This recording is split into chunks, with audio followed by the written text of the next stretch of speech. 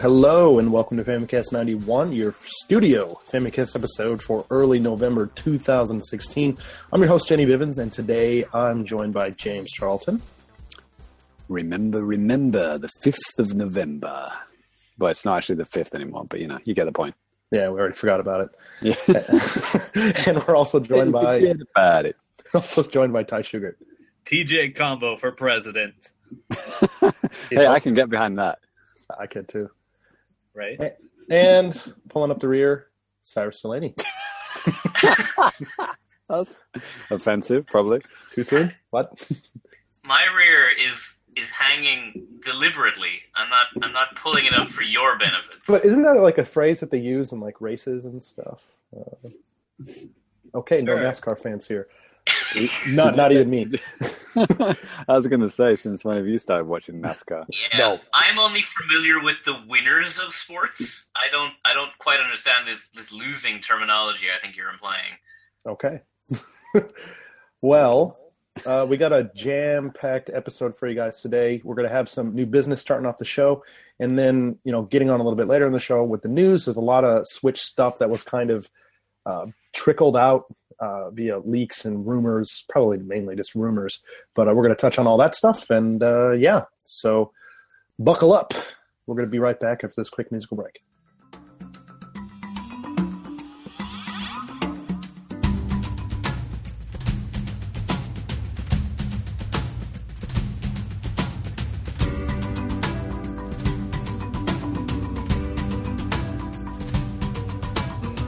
James, would you like to kick off new business for us today? That's good. I'll be quick and breezy.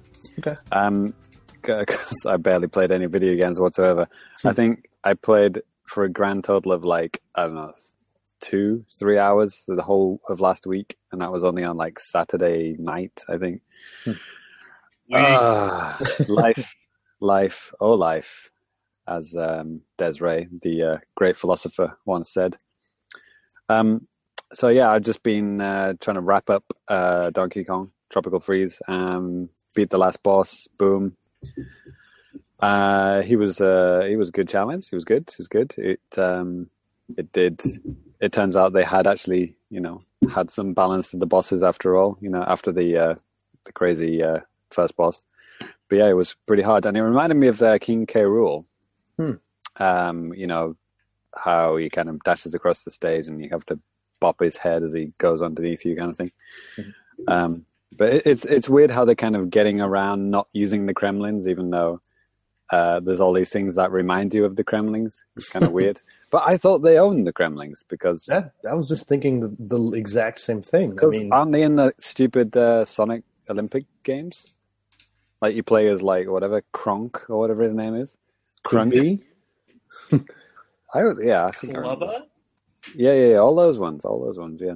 Right. So I don't get it why they don't just use them, I mean, it's not like they're the height of design, just putting a K in front of everything, but whatever. So yeah, once you get that, it's similar to the first game. You get this this whatever puzzles thing that unlocks this. It doesn't unlock anything, but you get one of 8 things that you need to collect to unlock the final secret world. So I think, like I said last episode, I skipped loads of not secret worlds, but secret, what do you call them? Like alternate routes, So every world has, 1, 1, 1, 2, 1, 3, but then they also have a couple of secrets, like 1A and 1B. So I've been unlocking all of those. So I unlocked all of those, beat all the what it would call those alternate routes or extra stages. So I've unlocked everything, beat all the regular ones. But then every world also has a K level, 1K, 2K, and those are the ones that you need to collect all the Kong letters on each world, on every single stage of the world. So I haven't done that. I did it on the first world. Got all the Kong letters because there's not very many stages in the first world, so it's quite easy to do that. So yeah, I guess from now, if I wanted to, I don't think I'm going to do this though. I did it with the first Donkey Kong Returns game, but I don't know. I don't feel the motivation to do it in this one for some reason. I mean, it's not like I'm not enjoying the game, but it's just like going through every stage, getting all the Kong letters, and it's just like CBA. Yeah, that's can't be asked. I mean, whenever I started, I mean, I'm nowhere near the end of the game. I think I'm in the second world, but yeah, I mean, the first few levels, I was kind of doing that. I was like, okay, this isn't that hard to find these letters, but it gets progressively more difficult as you keep going on, and it's just like, all right, fuck this. I just want to get to the end of the stage. Yeah, it's always like you miss one, you've got the KOG or whatever, and you're like, oh, should I go back and get the N? Should I die on purpose because I saw where the N was? Should I die on purpose and then get it again? It's like, I'd rather just complete the level. And then that all builds up, and before you know it, you've missed, half the ones in the whole game. So, I don't know, maybe one day, but looking at my past record, when I look back and say things like, I might go back and do that, I never ever do that. Yeah, those are the words of a quitter. But I think I've talked about this before. Like, my kind of attitude to games has kind of slowly changed. Like, not only on this podcast, but just because of life in general. It's I used to be a completionist. Like, go back and look at my 242 star Galaxy saves. I used to, like 100% everything, especially first party Nintendo games. I would just, 100% the shit out of everything. I just wouldn't go on to the next game until I did that. And I did that. I mean, I even did that after my first kid was born. I was still doing that. But like, I know with the second baby, it's like, my spare time has got to like almost zero. So it's like, I'm going to use these precious few hours to like either painstakingly go through all levels I've already completed, or move on to another game, enjoy another game. You know what I mean? So it's like, I'm happy with completing the game, seeing the credits. I'm like, okay, I can check it off in my mind. Like, okay, I beat that game. I enjoyed it. Same for like Watch Dogs, right? I mean, I was nowhere near completing that game, but I saw the credits. So I'm like, I'm happy. I saw all over the game. Yeah. There are games where it really like rubs salt in the wound when it's like you complete it, but then it's got like 36% on the save file, and you're like, fucking hell. Like, like I barely did anything in this game. But like DK is not like that. I think it was like 60 or no, 70% or something like that when like the first go through. So I was like, that's fine. Can't remember what game that was now I think about it. But it could have been Watch Dogs now I think about it. But like, might have been Batman. Oh yeah, it could have been that as well. There's so many things to do. Yeah, that's another good point. Like Batman, that was the same kind of deal. Credits done. Thank you very much. I'm not going back and getting all like the packages and whatever it is, little trophies and scour every inch of that world. God it's like, bless those Riddler trophies. In Arkham Asylum, I did go through and get all of the Riddler trophies. Yeah. I did it for Asylum and for City, and I said never again. I just really liked the gameplay and just how it played, and I had time.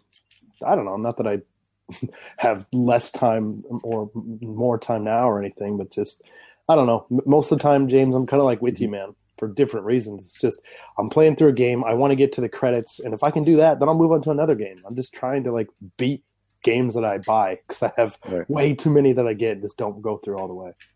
I don't think I could, rest having, got into the last world and not finished it. I'm not quite at that point yet. I know there are some people who just like, the minute they have any frustration, they just stop and play the next game. I'm not quite there yet. I'm still at the, like, I need to finish the game. I don't know, one day, maybe when I'm like 60 or something, I'm like, play the first level and then just like throw it in the bin or whatever. But like, I'm still clinging onto some part of my, my previous, completionist mindset, I guess. But yeah, I'm definitely going more lax on that kind of thing. But I'm fine with that. And I'd still be playing freaking Batman if I was still like that. So I'm glad I'm not doing that. And I've still got freaking like, I don't know, 2 more games from my like England pile of games from like, so long ago. I can't actually remember when I went to England now. It's like, was it last year? Was it 2 years ago? I can't actually remember now. 7. Can't even remember. It's so long ago. It's like, my family's now starting to ask me, when are you coming back to England? It's been that long, So yeah, that's all I have been playing. I was trying to think of some kind of like mini life in Japan topic to talk about. And I was like, all I could think of was Halloween. I was like, Halloween in Japan. Yeah, that's a thing now. I went to a Halloween party, which is the first one I've been into in a long time. Because it was at my school. So it was fun. There were a lot of cool costumes. Some guy had made his own proton pack. It came as the dude in the new Ghostbusters. I haven't actually seen that. I think he's called Kevin. Yeah, he plays the Janine, the male Janine or whatever. Yeah, and he made this like proton pack himself. It was incredible, and he actually won the contest at the party I was at. But yeah, there was a couple of Marios. I can't really remember. Oh, there was an amazing Dumbledore. But that's not really game related. Still pretty cool. And there was probably loads of like, anime game characters that I just didn't know that people were dressed as. But yeah, it's cool. Yeah, Halloween. I mean, I've been in Japan 12 years, and 12 years ago, it wasn't really much of a thing. Like, no one really did anything. I mean, there were like foreigners parties in Tokyo or whatever. But now, I mean, people might have seen this even on Twitter, like making the rounds, like in Shibuya, like the amount of people dressing up. Yeah, it was just like a giant outdoor costume party. It was like insane. Everyone was dressed up. It was amazing. It was a work day too, but still a lot of people. That was the thing. Like, no, they actually did it like I forget when was Halloween now? Halloween was a Monday, so they ran it on the previous Sunday.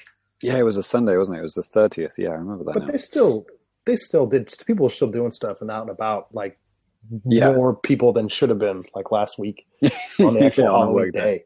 On a work night. Yeah, exactly. But yeah, if you're interested in that, you definitely seek out some videos of that. People have done like, street cam videos of that. It's kind of amazing. But yeah, my son dressed up as a Ghostbuster again this year. He reused his costume for last year, so that was good. And yeah, I was gonna talk about like my son's continuing education, i.e., things making him watch TV shows from when I was a kid. So brainwashing. Some people might say that, but. But like, he's now really into like the turtles. He like, the good turtles, the classic, 80s, 90s turtles. He knows the theme song. He knows all the turtles' names, Shredder, Splinter, Nice. April O'Neil. Casey Jones. Casey, yeah, he's only seen one episode with him in. It's not really in that much in the first couple of seasons. You need to show your son that live action movie, the first one. Maybe. It's not that good, is it? Great movie. Yeah. So what else have I got? Yeah, so he knows the Ghostbusters. He knows all the Ghostbusters names. He knows the Turtles' names. What else have we been watching? There was something else that we were watching together. Oh, yeah, the 1960s Batman, obviously. Oh, okay. Need to get him into... So he knows all the classic Batman villains now without having to traumatize him by making him watch Batman Begins. or even worse, The Dark Knight. Want to see a magic trick? Yeah, so it's good. It's nice, like reliving my youth through my son by making him watch everything I used to watch. You will like it. Yeah, sounds like the way to be. But he'd rather watch Yokai Watch and that Kamen Rider, Exade or whatever it's called. God, I hate that new Kamen Rider. Yeah, it's the gaming one. It's so stupid. I mean. The way they trickle feed out these like toys and stuff, it's so insidious. It's unbelievable. Basically, this guy is like leveling up with each episode now. So it's like he's not, with each level he gets things added onto his suit, and he gets different games that he puts in his belt. So like different AR things go around him and stuff. So it's like it's just the same dude with just bits added to him. And it's like, you have to buy these cartridges to slot into your belt, which the real life belt does absolutely fuck all. It does literally nothing. You put it in, it lights up and it makes a different sound. That's it. But they look exactly the same. It was slightly different colors. And he's already asking me for the third version. It's like, oh, for fuck's sake. You shouldn't tell him that. Oh, for fuck's sake. Yeah, continue his education. Yeah. Yes. Yeah. Oh, Thundercats as well. Thundercats, forgot about that. Had to get him into Thundercats. It's good. The original. They did a remake of Thundercats. I don't know if anyone knew that. Yeah, it's not bad. I actually watched the whole series. I watched the first one. It only But had one. they kind of fucked up the theme song, and I was like, "Yep, nope, no dice." It's one thing you can't mess up. Okay, so yeah, that's it. I'm sorry, don't have any more games to talk about. That's cool. Please understand. Okay, well, we'll take another quick break here and be back with some more new business.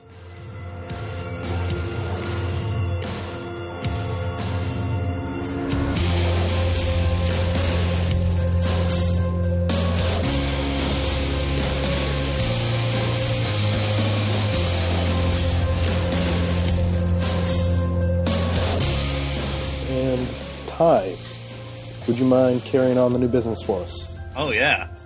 All right. Well, coming up on Halloween, there was there's a lot of sales going on for spooky games. Mm-hmm. So That's true. That's true.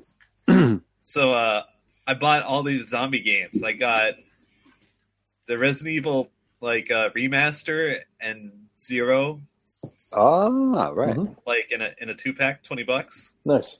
Yeah. That came out on everything except Nintendo systems, Right.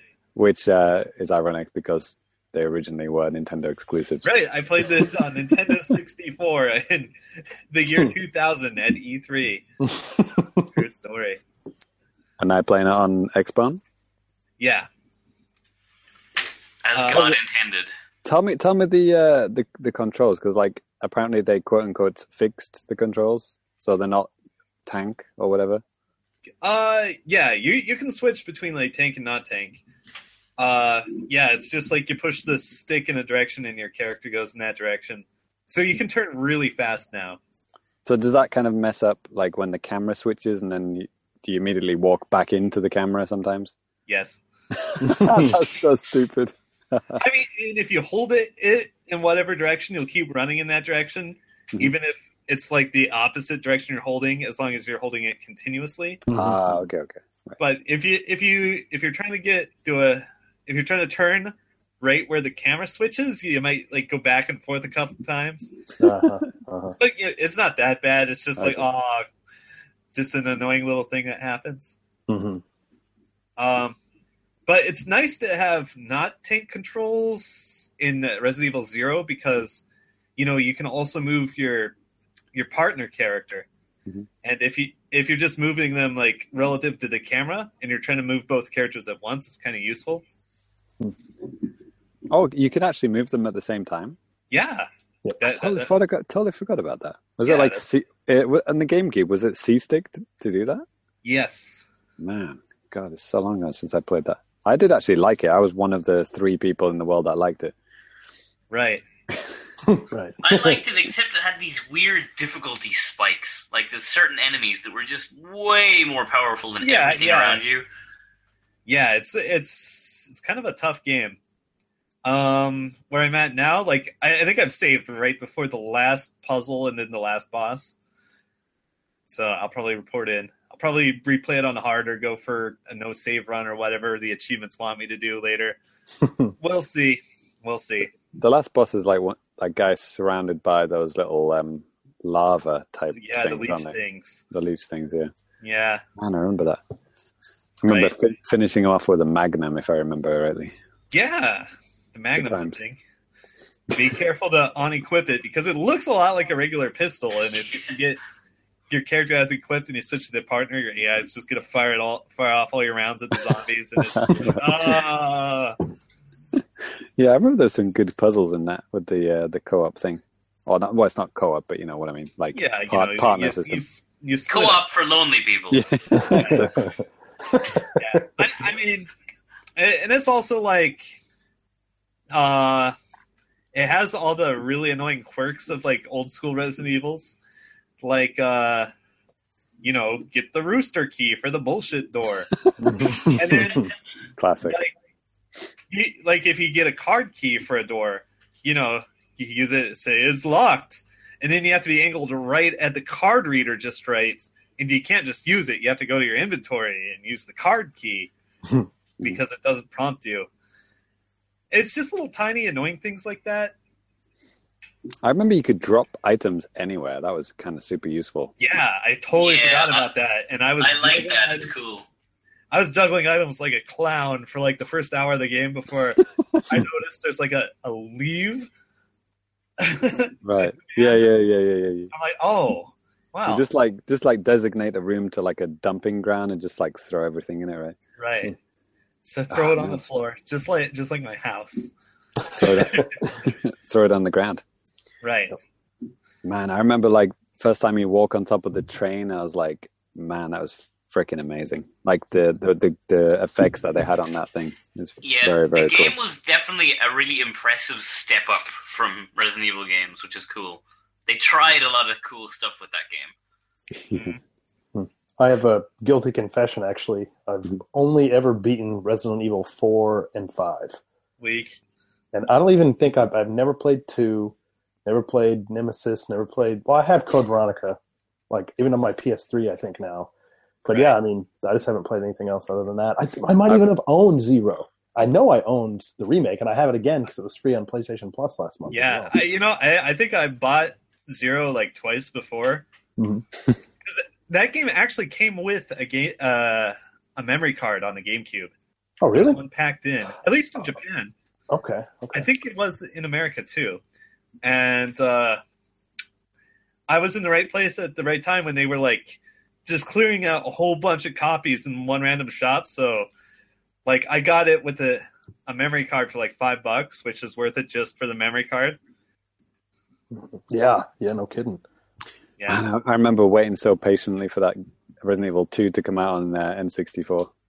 That was the first one I actually owned and completed myself. Like I remember playing the second one on my friend's PlayStation, like with him, but not like actually playing it on my own. Right. Resident Evil 2, and then it was the remake, and then 0, and then 4, right?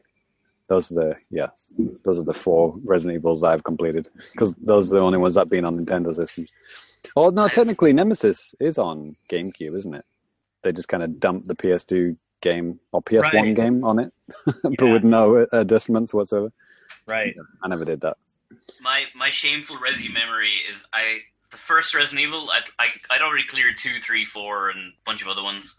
But then I finally went back to Resident Evil 1, and I was trying to do it in 2 saves so I could get or 1 save file so I could get the A rank. And I got the whole way through the game totally fine, and I was on the way walking from like point A to the last boss to fight him, and then I was attacked by a zombie and died. Just like a regular zombie, a guy I probably run past about 8 times in the previous 20 minutes, and he just grabbed me, killed me, and that was like, 4 hours of gameplay, and like, fuck that. So I never went back. My best Resident Evil moment for me was, I think it was the remake. Does the remake have like a second playthrough where like the Nemesis is chasing you, or something like that? Or it's not the Nemesis, but like... Oh, the one deadly zombie. Oh, yeah. There is one super zombie that chases you. Yeah. So, like, it's not like the first playthrough, right? Isn't it the second playthrough? No, it unlocks after you beat it on at least normal difficulty. Right. So I remember playing through that. So I was like, super confident just walking down this corridor that I'd walked down, hundreds of times before. And then you shoot him and the mansion explodes. No, the guy, he busts through a door. Like, just as like a pre-rendered door that you just don't expect will open. He just fucking bursts through it. I literally, well, not literally, but I almost shit myself. It was like unbelievable. Like, because I just, when you're like, I don't know what you would call it, like your game player's like mindset you just think, okay, that's pre-rendered. No one's coming through there. Yeah. But I think you might be thinking of Resident Evil 2, maybe. No, it was definitely GameCube, and Okay. I didn't have. Yeah, but like I said, it could have been like the second playthrough, or like an alternate mission or something like Right. that. Because I I remember that in things. particular, but I'm probably just forgetful. Yeah, I just remember being super calm and super confident about nothing bad is going to happen in this corridor, and boy was I wrong. Nice. But those are the best moments of Resident Evil, like the dog, through the window, all those kind of things, right? Mm-hmm. If you've ever played Back through the window. my last tangent on this is like if you've ever played Dead Space, the Xbox PS3 survival horror. It's very Resident Evil-y. You go through, there's like an item shop like Resident Evil 4 where you can stock up and upgrade and stuff. What are you buying? Right.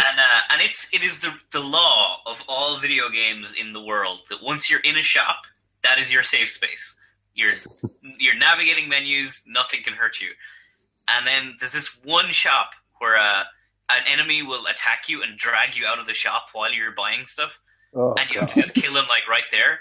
And it's the most fucking like psychologically damaging thing that has ever happened to me in a game, and possibly real life. And for the rest of the game, you are in an absolute panic going into the shops from that point on, and it never happens again.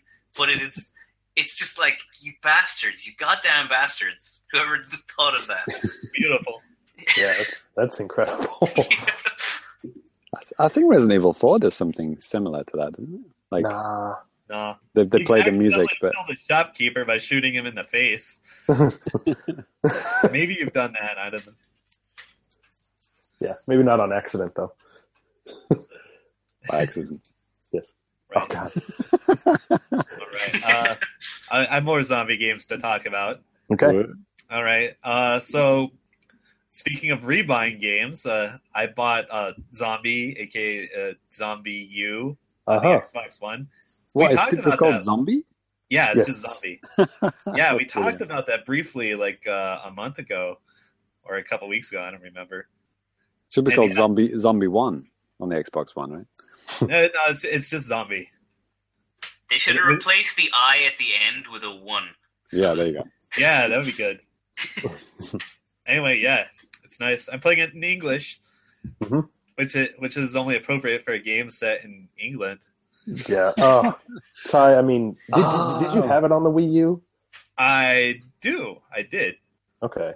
Because I did too. Oh, damn, I just you couldn't. got it, right? Yeah, I got it at launch, and I just couldn't get past dude bro military talk from Japanese guys who in real life that just doesn't happen, man. I mean, sure you got the self-defense forces, but I mean, it's just they should. Oh, was it dubbed? Yes. Oh man, Couldn't just. weird. Yeah, and I remember a long time ago, Minoru talked about it and how the localization was kind of bad. Really, I don't remember that. I remember him talking about how ugly the text was. Oh. How that sounds our familiar. Gaijin eyes don't perceive how bad whatever the Japanese equivalent of Comic Sans is. Right. Oh my god, I could just imagine that. Yeah, so that's what's going on.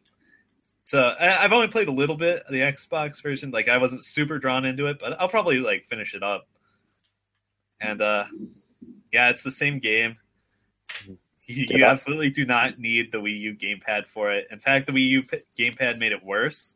So how does it handle the opening the backpack but you can still die thing? You hit the button and it shows the backpack contents on screen. Mm-hmm. Yeah. And can you see your character behind it or something? Or? Yeah, I think it's translucent. Or in any case, you can see the rest of the playing field around it. It just kind of puts it in the middle of your view. Mm-hmm. So if there's stuff moving around, you'll probably catch it out of the side. Gotcha. Yeah. It's kind of like if you've ever played Borderlands online and you start messing around with your menu, you can still see stuff happening behind the menu. Right. I have a feeling I'm the only person here who's played Borderlands online. I'll take your word for that.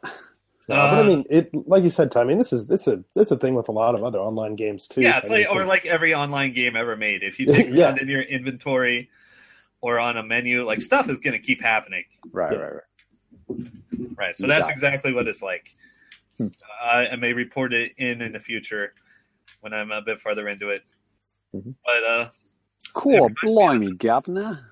Yeah, blimey.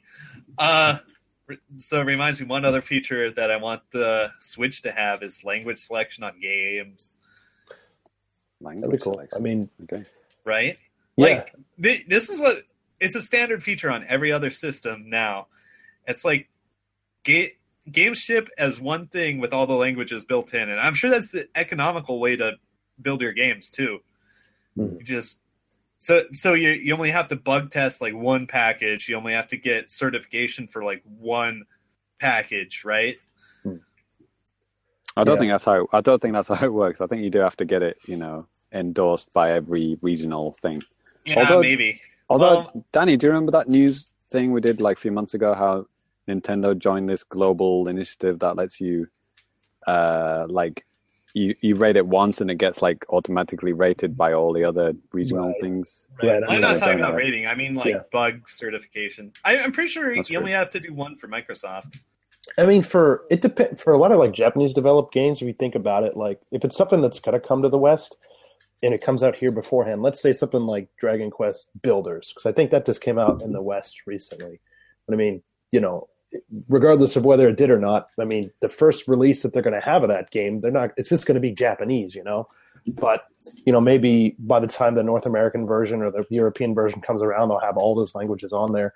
And I mean, with a lot of like the stuff coming from the West to Japan, third-party stuff, or even like Sony or Microsoft stuff, of course they're going to, have this stuff in English. And Japanese is kind of like a secondary thing, But, so I mean, it's like, if you like buying like one of these big third-party games on like PS4, Xbox One, if they don't have like the dual language of English and Japanese on it, it's just like, what the hell are you guys doing? Yeah, like most of my games have a shit ton of languages you can pick. Yeah. Oh man, I remember there was this story that we ran on the site, years ago. Now it was during the Wii era. There was, I think it was a version of either FIFA or maybe the Tiger Woods golf games. And the American version and European version were actually the same disc. Oh, yeah. And you put it in, I think maybe Greg talked about this on RFN, years ago. And whatever, if you put it in a European system, it just turned into the European version. And you put the same disc in the American one, it was like the American version. Mm-hmm. And it was like almost like a region-free disc, kind of so weird. But they didn't want you to know that, of course. That was completely hidden from the consumers. Right. And I mean that's exactly like how a number of Xbox 360 games work. Right. I'm talking about it before. I think under the terms region fuckery. Yeah. Yeah. There's a lot of like Capcom had a lot of discs like that too, right? Yeah. I mean, Resident Evil does that. Mm-hmm. I'm sure I wonder if I set my Xbox language to Japanese, if it'll fuck up the Resident Evil games I have. There was a semi-recent version of Retronauts that talked about like censorship, like between regions. It was really interesting, actually, talking about this kind of topic. Why certain things are changed in Japan and vice versa. It was kind of cool. Worth checking out. Cool. All right. Next zombie game I have. I actually bought this in a shop. It was Dead Rising 3 on the Xbox One. And it had like the season pass DLC code in it, still unused, even though it was a used game. Nice. So Japan. Yeah, that was fucking awesome. And so I played through that game and I enjoyed it a lot. It's Dead Rising. And is that exclusive to Microsoft systems? Yeah, I believe so. Okay. That's true for the whole series, right? That's published by Microsoft. No. So I think 2 came out on PS3 as well. Yeah, 2 was a mixed bag, but the other ones have been exclusive. Well, then there was Dead Rising Chop Till You Drop on the Wii. Yeah. Oh, God. Which is actually the only version I've played. Wow. Like four zombies on screen at once. It's a swarm, man. That's rough, man. Yeah. That's the same. Wasn't it like Mass Effect 1 was like a Microsoft exclusive, but like 2, 3 weren't? Something weird like that, right? Yeah, I don't know. But then they changed it. But that game is really fun. I probably get played a lot more. I also have the ridiculously titled DLC with all the like the Street Fighter bullshit. Oh yeah, like the hyper mega. Yeah, every Capcom joke thing. Yeah, that joke has never been made before at EX plus Alpha. But yeah, that's fun. Cool. Yeah. Zombie games. Yeah, they're like, okay, I don't know if you guys played Dead Rising 2, but like one of the main hooks of that game is you pick up like just these random items that are lying around and you jerry-rig them into this really cool zombie killing weapon. But it was really annoying because you had to go to a workbench to do it. Yeah. Yeah. Which is, usually in like a safe room or something. And, that's really annoying. You don't want to do it. Is it safe though, Ty? Is it? Is anywhere safe, really? Yeah. But in 3, you don't need to do that. You just like get both things and you whip it together in a few seconds and it's awesome. Cool. Is it just like menu based how you do it then? You just do it in your inventory screen. Mm-hmm. Like, you hold R and it pulls up kind of like a wheel of all the stuff you have in your inventory. Mm-hmm. And if one like builds into a combo weapon, you just like hit A and the guy puts it together in a few seconds. So that's really good and fun and convenient, especially since there are many, many, many combinations of things you can make, and some of them are really funny. Yeah. Electric chainsaw? Yeah, that sort of stuff. Like you put together like this traffic signal, and I forget what else, like a scythe or something, and this liquid nitrogen pack, and you've got this like this electric staff that freezes zombies, and you're just like shredding through these crowds, shooting lightning, and it's holy shit, this is awesome. Nice. They realized what was fun about the game, and they went ham on it. Yeah, I think so too. And you can also have like a posse of survivors following you. Like you can have I think up to like 3 NPCs following you, and they'll just kind of they'll fight with zombies. They'll use whatever weapon you hand them, except the weird ones, just like the regular weapons. So it's fun. I'm definitely gonna play it more. Try to get all the little Easter egg things, because it's also a game with like a ton of distractions, almost like I don't know, like a GTA game maybe. There's a fourth one like on the way. In the right? works. In the works. Yeah. And is that Xbox exclusive? I don't think so, but don't quote me on that. Okay. So yeah, that's good. So that's 3 zombie games, right? I think so. 3 for 3. Yep. Right. And I think if it's cool, me and Cyrus will both talk about Overwatch then. What? Halloween costumes? Yes. Halloween event. The abusive Halloween costumes. Oh man, there's gonna be some salt. Not on my part. I did great. Yeah, that's the salt. Every legendary Halloween costume, at least. So yeah, the way it works is Halloween event. You level up, you earn a loot box. You've got a chance for a random rare item, which is like a new skin for your character. And they had 4 like time exclusive Halloween costumes. And fucking Ty got like all of them within seconds of playing. And I wanted just one. I only wanted one costume, which is like the witch costume for the healer I play. And oh no, I got like 35 boxes. Like that means I leveled up 35 times over the course of this thing to get boxes. And then I even bought some actual boxes. And I didn't get this fucking witch at all. I ended up having to like spend all of the in-game currency I've accrued for like months to buy this costume in-game. So you can buy them as well. If you get duplicate items in-game, you earn some credits that you can then spend on whatever you want. But right. the Halloween costumes, because they're limited edition, were like massively overpriced compared to everything else. Yeah. Well, during the last event, you couldn't even buy the event items with the in-game currency. You had to just, roll the dice. And cry like me. Right. Oh man, that sounds a bit gacha for me. Well, they didn't Yeah. have options for real money there, or what? Yeah.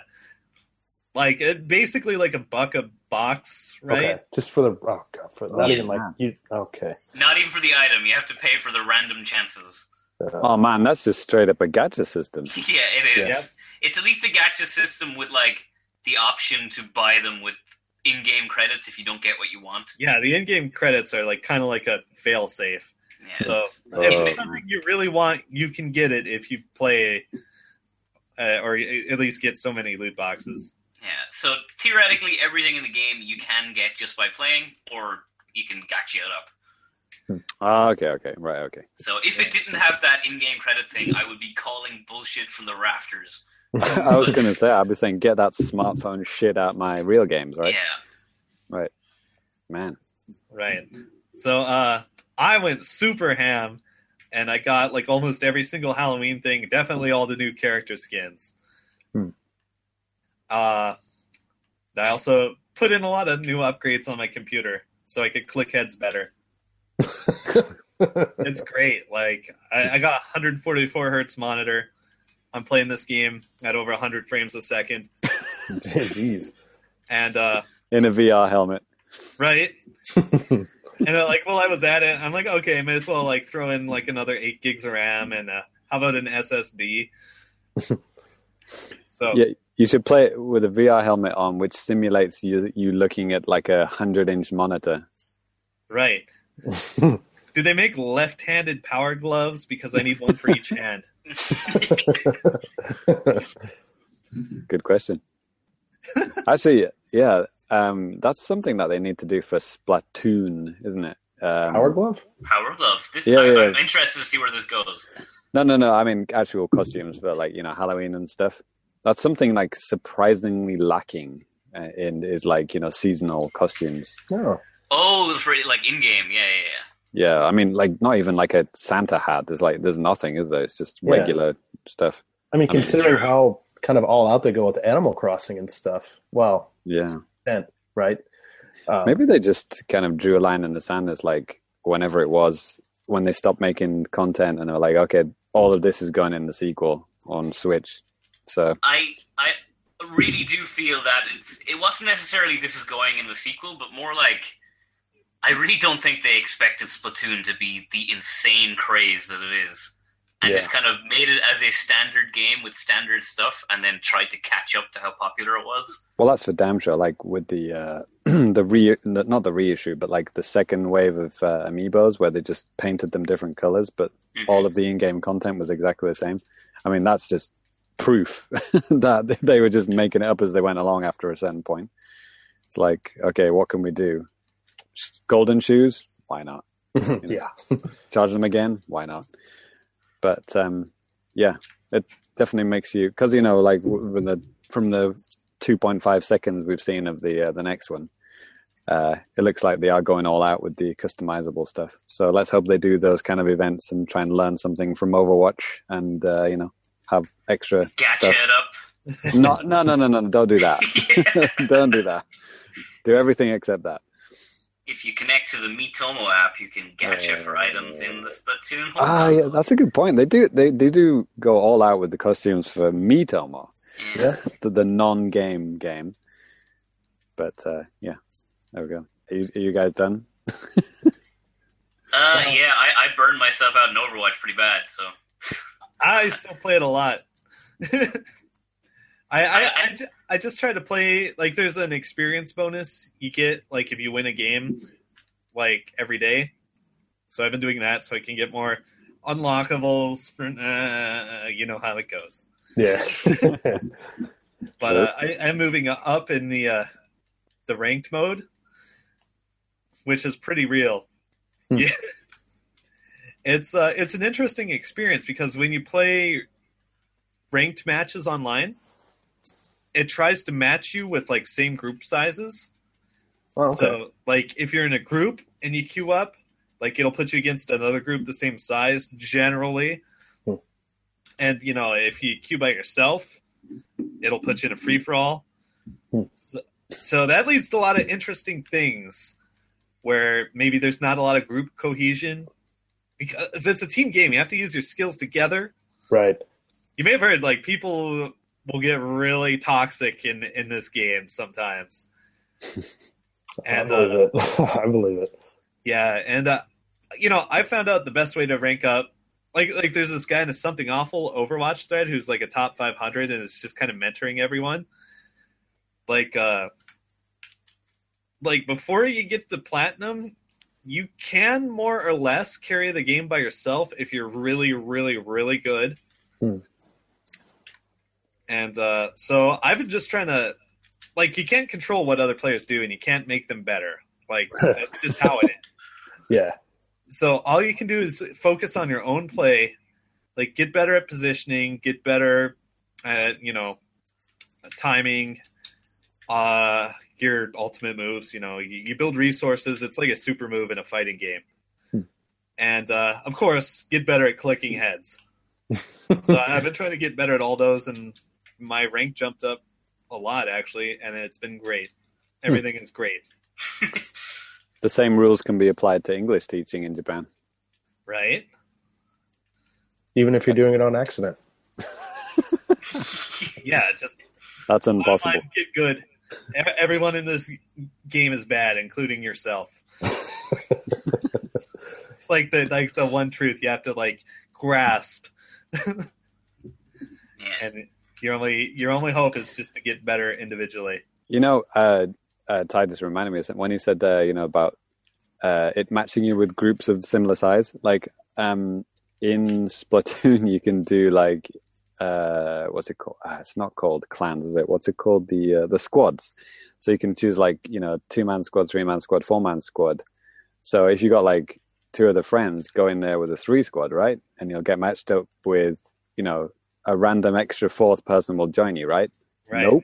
Nope, that's not what happens. Wait, what? You get put against 4 dudes. What the fuck? So there's your group of 3, and you get put against a random team of 4. So that was a bit of an oversight. I'm kind of glad I didn't buy this game now. Man, Nintendo, you done good. I remember it was me, Matt, and it could have been Luca actually, Tyrion, and we were let's do a squad, and it's we've only got 2, 3 of us, it's okay. There'll be a random person who'll join our group. Nope. There's no balancing factor or anything. It's 3 on No. 4. And then when the match started, and those 4 guys spawn out from the start, and we're fucked. It's we just got absolutely slaughtered. It was just ridiculous. That's retarded. Oh my god! How do these things make it out the door? Is that a thing that happens all the time? Do you think this is kind of a rare case type of thing where they just couldn't find anybody else to match up with? I really don't know. I know if you've got 3 friends, if you've got a squad of 4, you'll get matched with a squad of 4. And the weird thing is, this is the weird thing. If you've got a 2-man squad, like let's say me and Danny make a 2-man squad, and we jump in, the 2 slots will be filled by 2 random people. But That is bizarre. But it's just with the 3, I just don't understand why they couldn't just get one guy in there. It's so weird. But I mean, did this happen just once, or did this happen every time you guys tried it, or what?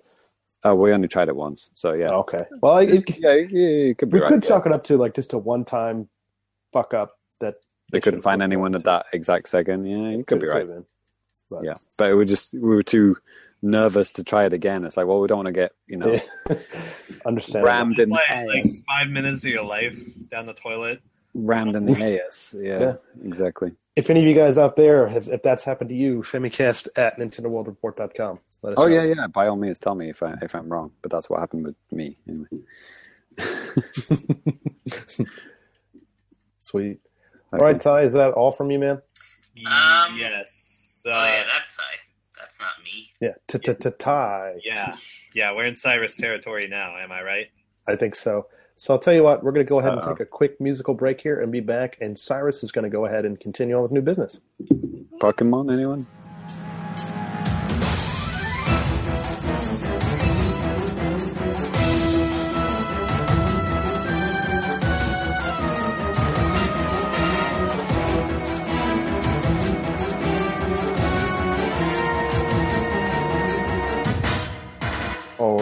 Cyrus. So, balls in my court now. Pokeballs. So, I played an obscene amount of Overwatch, which we've covered, and I played the Pokemon demo. Uh-huh.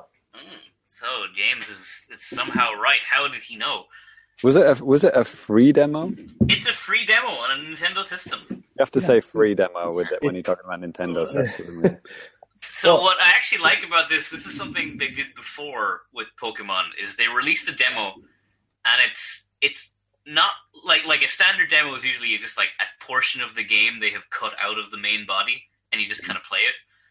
But Pokemon demos are like, they build a new mini portion of the game with like a new mini story and like cutscenes and everything.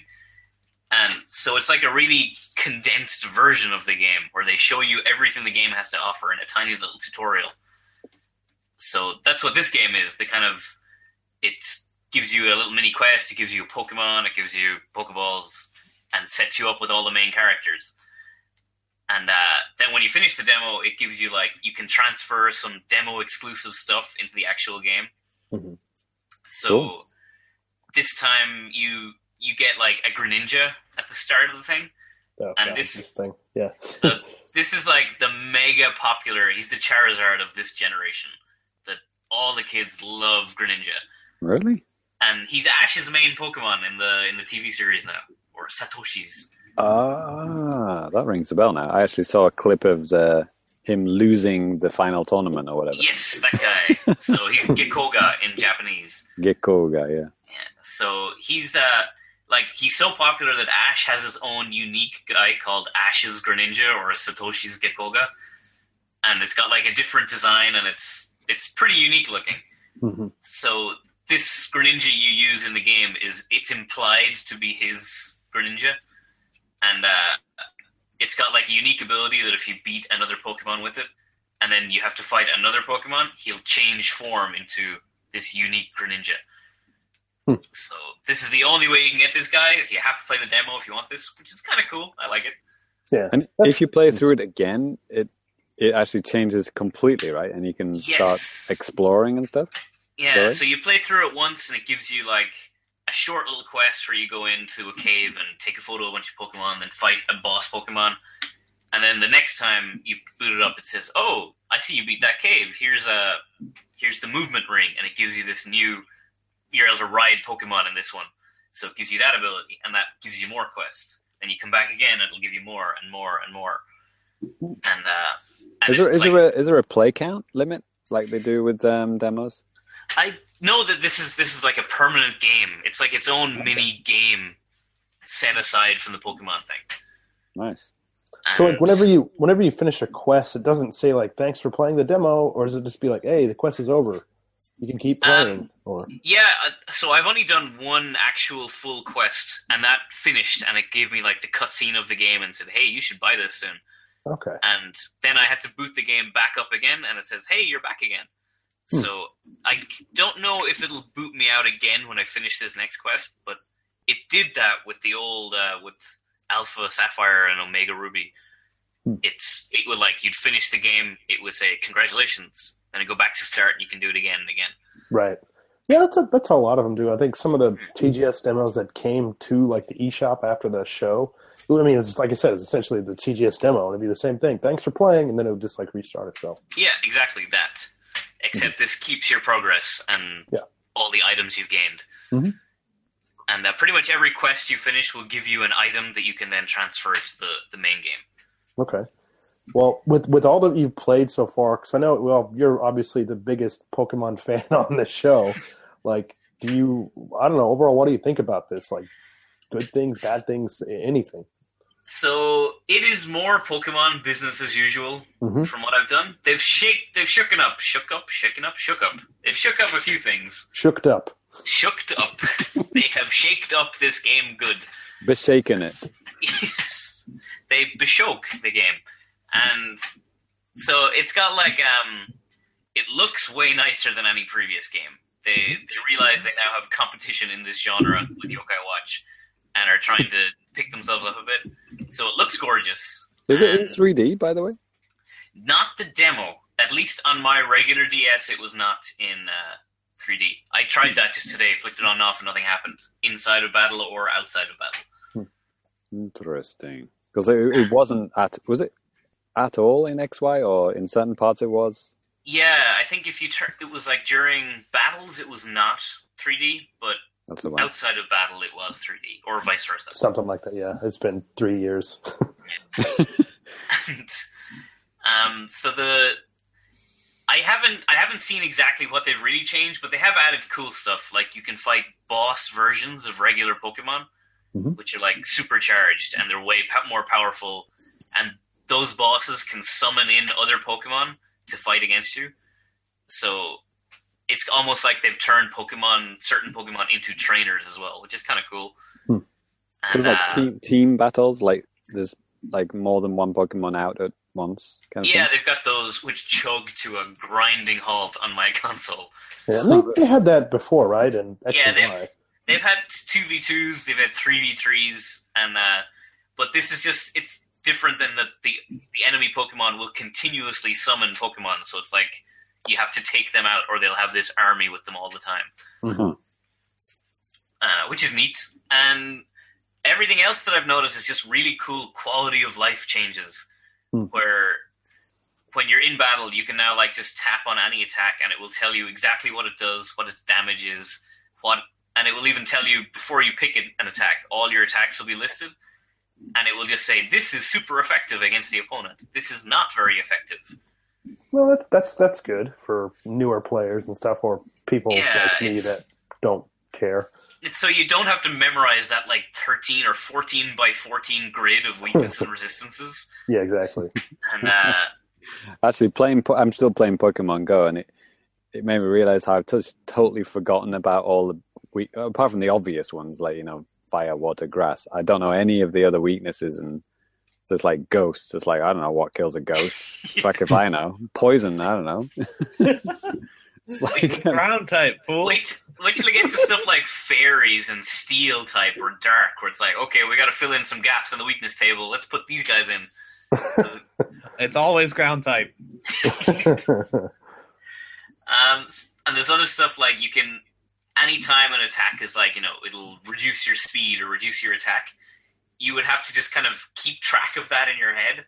But now you can immediately check all the stats of your Pokemon in the middle of a battle to see which have gone up and which have gone down. Oh, that's nice. Okay. Just like little touches like that, little small, really convenient things. And the game is littered with those. So I will definitely buy this, as I buy every Pokemon game. And I'm curious to see what they do with it. Is that true? You buy even offshoots? Even offshoots. I've cleared all the Pokemon Rangers, yo. Those are good games. Wow. Even the third one. There's a callback. But I haven't played any mystery dungeons. Those are the ones I haven't played. Oh, they're supposed to be super awful, right? Yeah, I like my Pokemon in their place, in the little ball prisons. I don't like giving them agency. So. One of the Pokemon creators recently said something about that, right? Like what it's like to be inside a Pokeball. Did you hear that? Really? It's like a spa inside. He imagines them like soaking in an onsen inside it. Bullshit. It's like a fucking round metal prison, dude. Are you kidding me? I always imagine it like a sarcophagus, like with spikes in it. Yeah. It's like the Clockwork Orange in the cinema chair. The eyes are like peeled open, and they have to stare out at all the battles they've done. Reliving the pain and torture they've been through forever.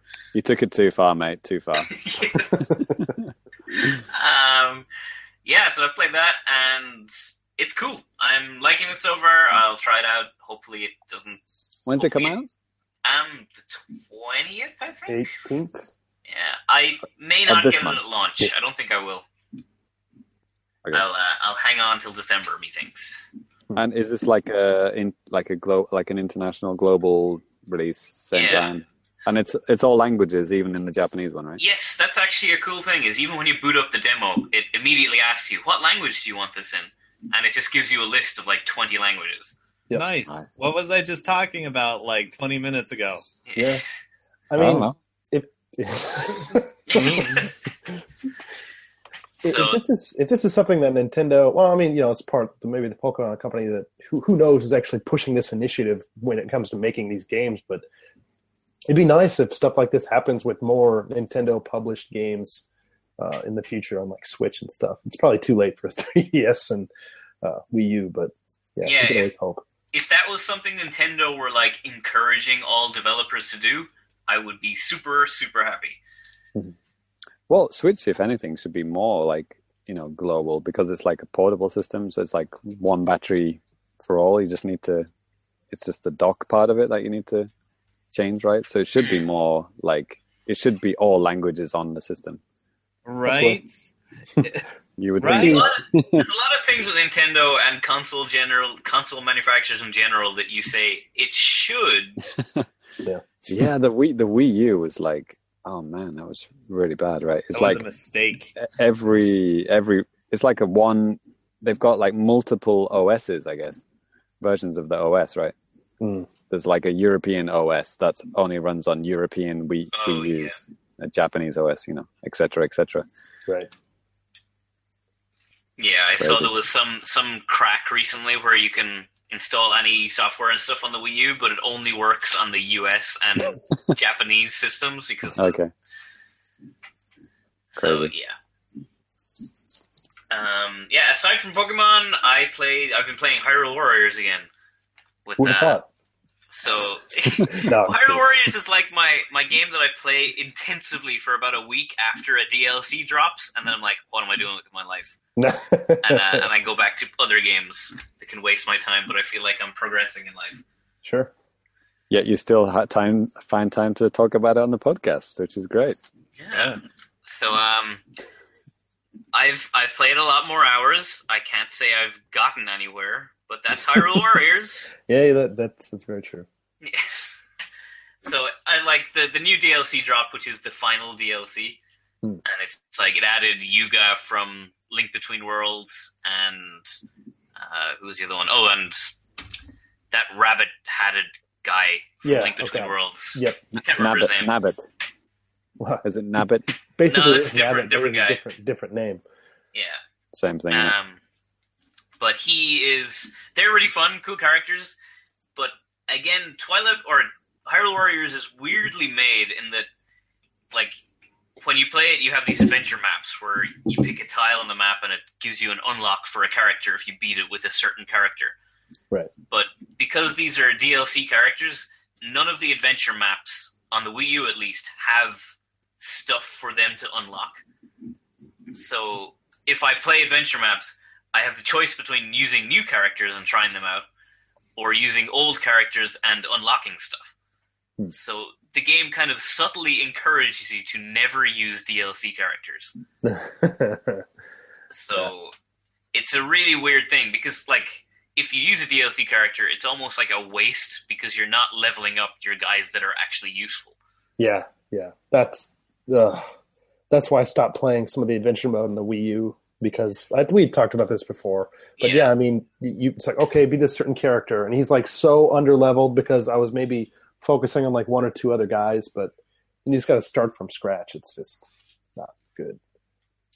Yeah. So on the 3DS, the Hyrule Warriors Legends, all of this DLC comes with like a boatload of other stuff, like new costumes and new adventure maps that you can use the DLC characters on. But none of that comes to the Wii U. The Wii U just gets the new weapons and the new characters. I wonder, is there any reason why that they said if this stuff doesn't all come to the Wii U as well? Or? So the only reason I can think of is that in Legends there is one new gameplay map. So it's like the one based on Wind Waker, and that map uses some of the 3DS only mechanics, where you can like teleport to different places on the map at any time. Okay, yeah. Using the touchscreen or whatever. So I imagine these new adventure maps have those new gameplay maps in it, so they can't transfer them to Wii U because they're missing some of the levels. Okay. Which is still a bullshit reason. I want those maps. Yeah, I mean, you still got a touchscreen controller, and it's not like it's impossible. But yeah. There's probably more to it than that, but that's I think so too. Yeah, but also they want people to buy the 3DS one. Yeah, yeah. Come on. And yeah, that about rounds out my days. Actually, playing Hyrule Warriors, it really makes me want a Switch. Now that I know what the Switch does, where like I can just bring it with me and play it, Hyrule Warriors is a perfect game for that. Where like I could play it at home and then I go to work and like on a lunch break you can just grind out a mindless level. Yeah, yeah. I mean, that would be something I'd love to do.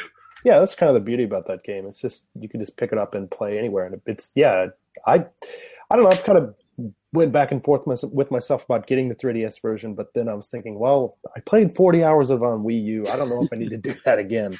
Why do you need to play it at 8 frames a second? Yeah. Yeah. So that's my life quotation marks with Hyrule Warriors. All right. Awesome. Well, we're going to go ahead and take another quick break, and I will close out new business for us.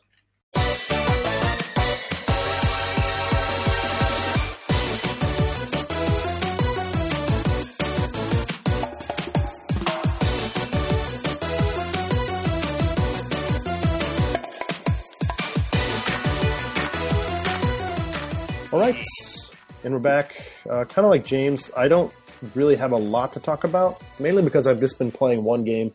I was going to talk a little bit about the ZOMBIITOPIA app that was released. Exclusive. But I'll kind of mix it in with the news a little bit because I didn't get to... It's not even a game, really, with the thing that they released. So I was going to say, it kind of confused me. It's like you're talking about ZOMBIITOPIA. It's like there's a demo? I was like... Yeah, I had a mild panic when you said you were playing. It's like, oh shit, I should be playing this thing for the podcast. Fucking loser. No. No, what was really weird about this too, and I'll be quick about this, but the day that they had the ZOMBIITOPIA Direct, like it was a Saturday, I think it was November 5th. And remember. Yeah, that's it. And I was like watching TV, or my wife was watching TV, and I saw a commercial for it. It was showing gameplay footage. I was thinking, holy shit, did I just miss the Direct? Because I was like, maybe that was Friday night. And then I checked Nintendo's website, and it's like, nope. They're already advertising this thing, and they're already saying that like this preview demo app thing is available on the eShop. I think I saw a poster for this at a train station. Yeah, I mean, they're really going all out on advertising this game. It's kind of crazy. But anyways, that brings me to the next game I'm actually going to talk about that has nothing to do whatsoever with Nintendo or Switch, 3DS, Mii's, or any of that stuff. It's a game that I was gifted on Steam, like one of my first PC games I've got in a long time, and this is Cities Skylines. And you have a PC? Well, I have a Mac, a personal computer. Okay. What is this game? Is it a knockoff SimCity? What's happening? Well, basically, at its core, yes. It is basically kind of like a knockoff type of a SimCity thing. But I don't know. I mean, the last SimCity I really got into was SimCity 2000. So on the 64DD? Yes. No, that's a separate SimCity, and that one's not very good. But there are some similarities with that game and the City Skylines, which I'll talk about here in a minute. But they both got city in the title? Yeah, yes, I think that's about it. No, so I mean, yeah, it's a basic, city builder type of thing. But just like SimCity, you can build industrial areas, residential, commercial, all that shit, building streets and stuff. But this goes a hell of a lot deeper than what SimCity would at least from the SimCities I've played.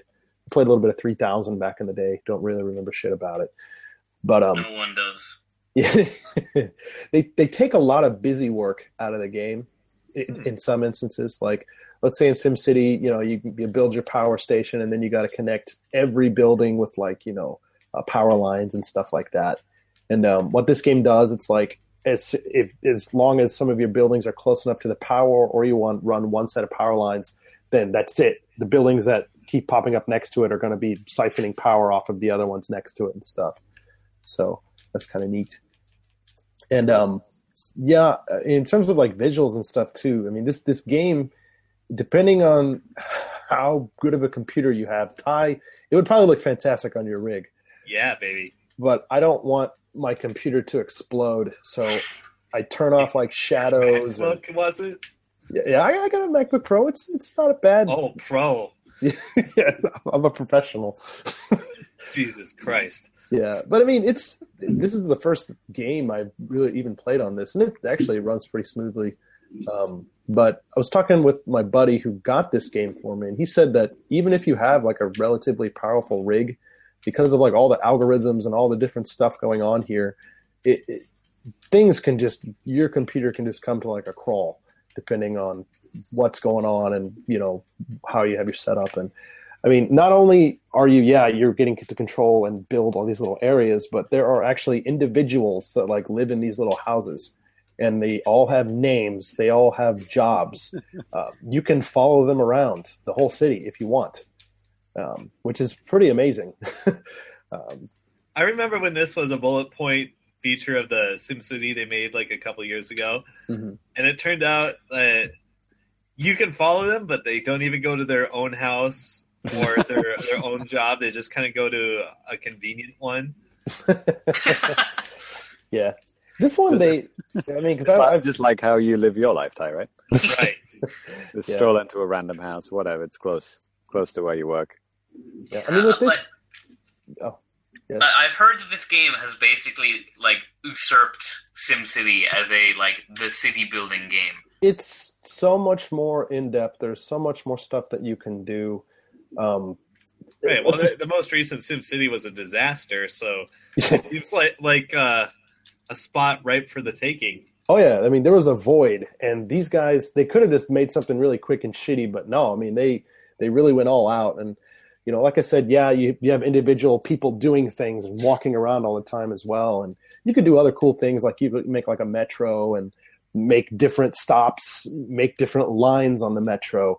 You can name like districts, and then like on top of that, do things like get special taxes or something on different areas, do some kind of different policies and stuff. Like you could make an area where it's okay to smoke weed.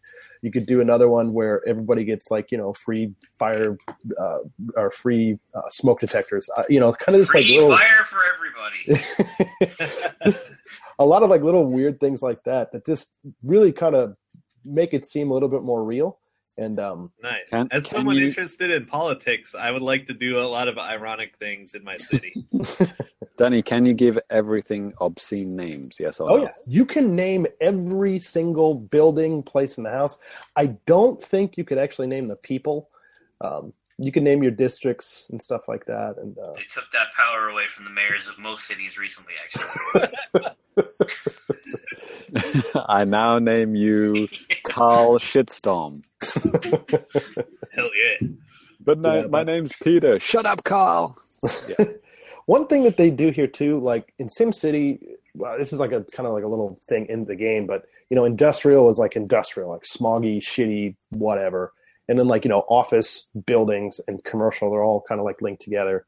But in this game, they actually link office buildings with like industrial, maybe because they're actually like producing stuff. Like, for example, you could have like a game developer in one of your office buildings or something. And put them out in the slums.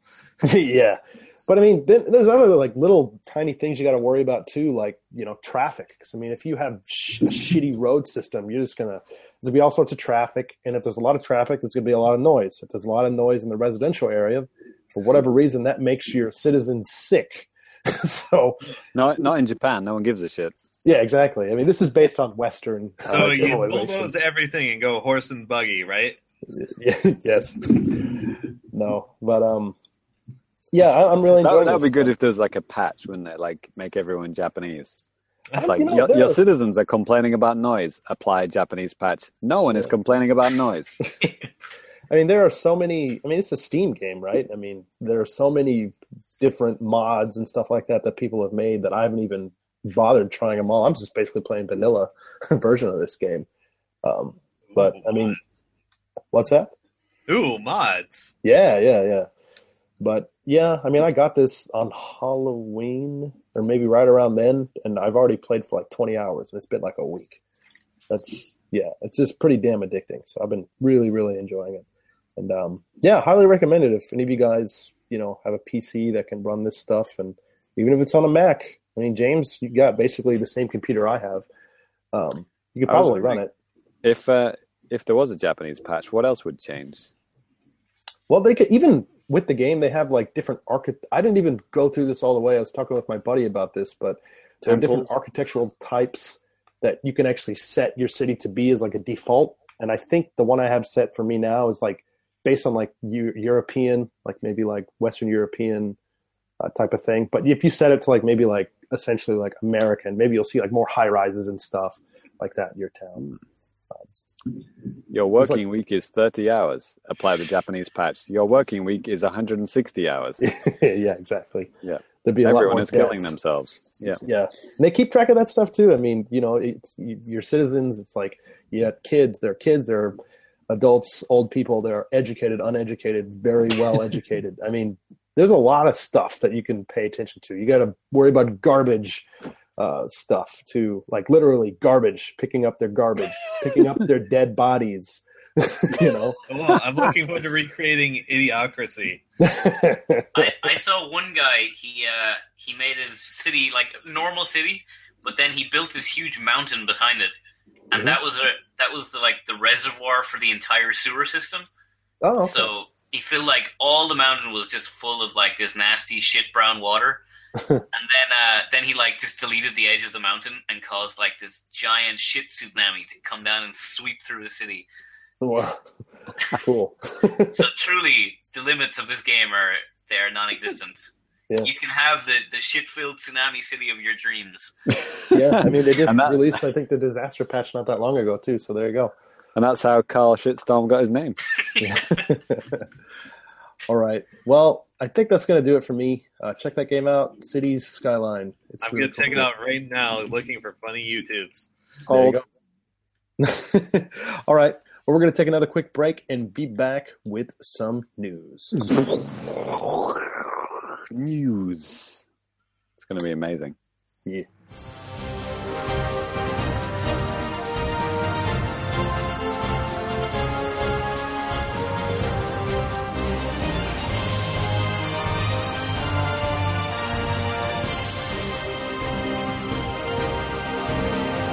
All right, we're back, and we're going to hit you up with some news here. First, like I mentioned at the beginning of the show, a couple of different Switch tidbits that kind of came after that full reveal.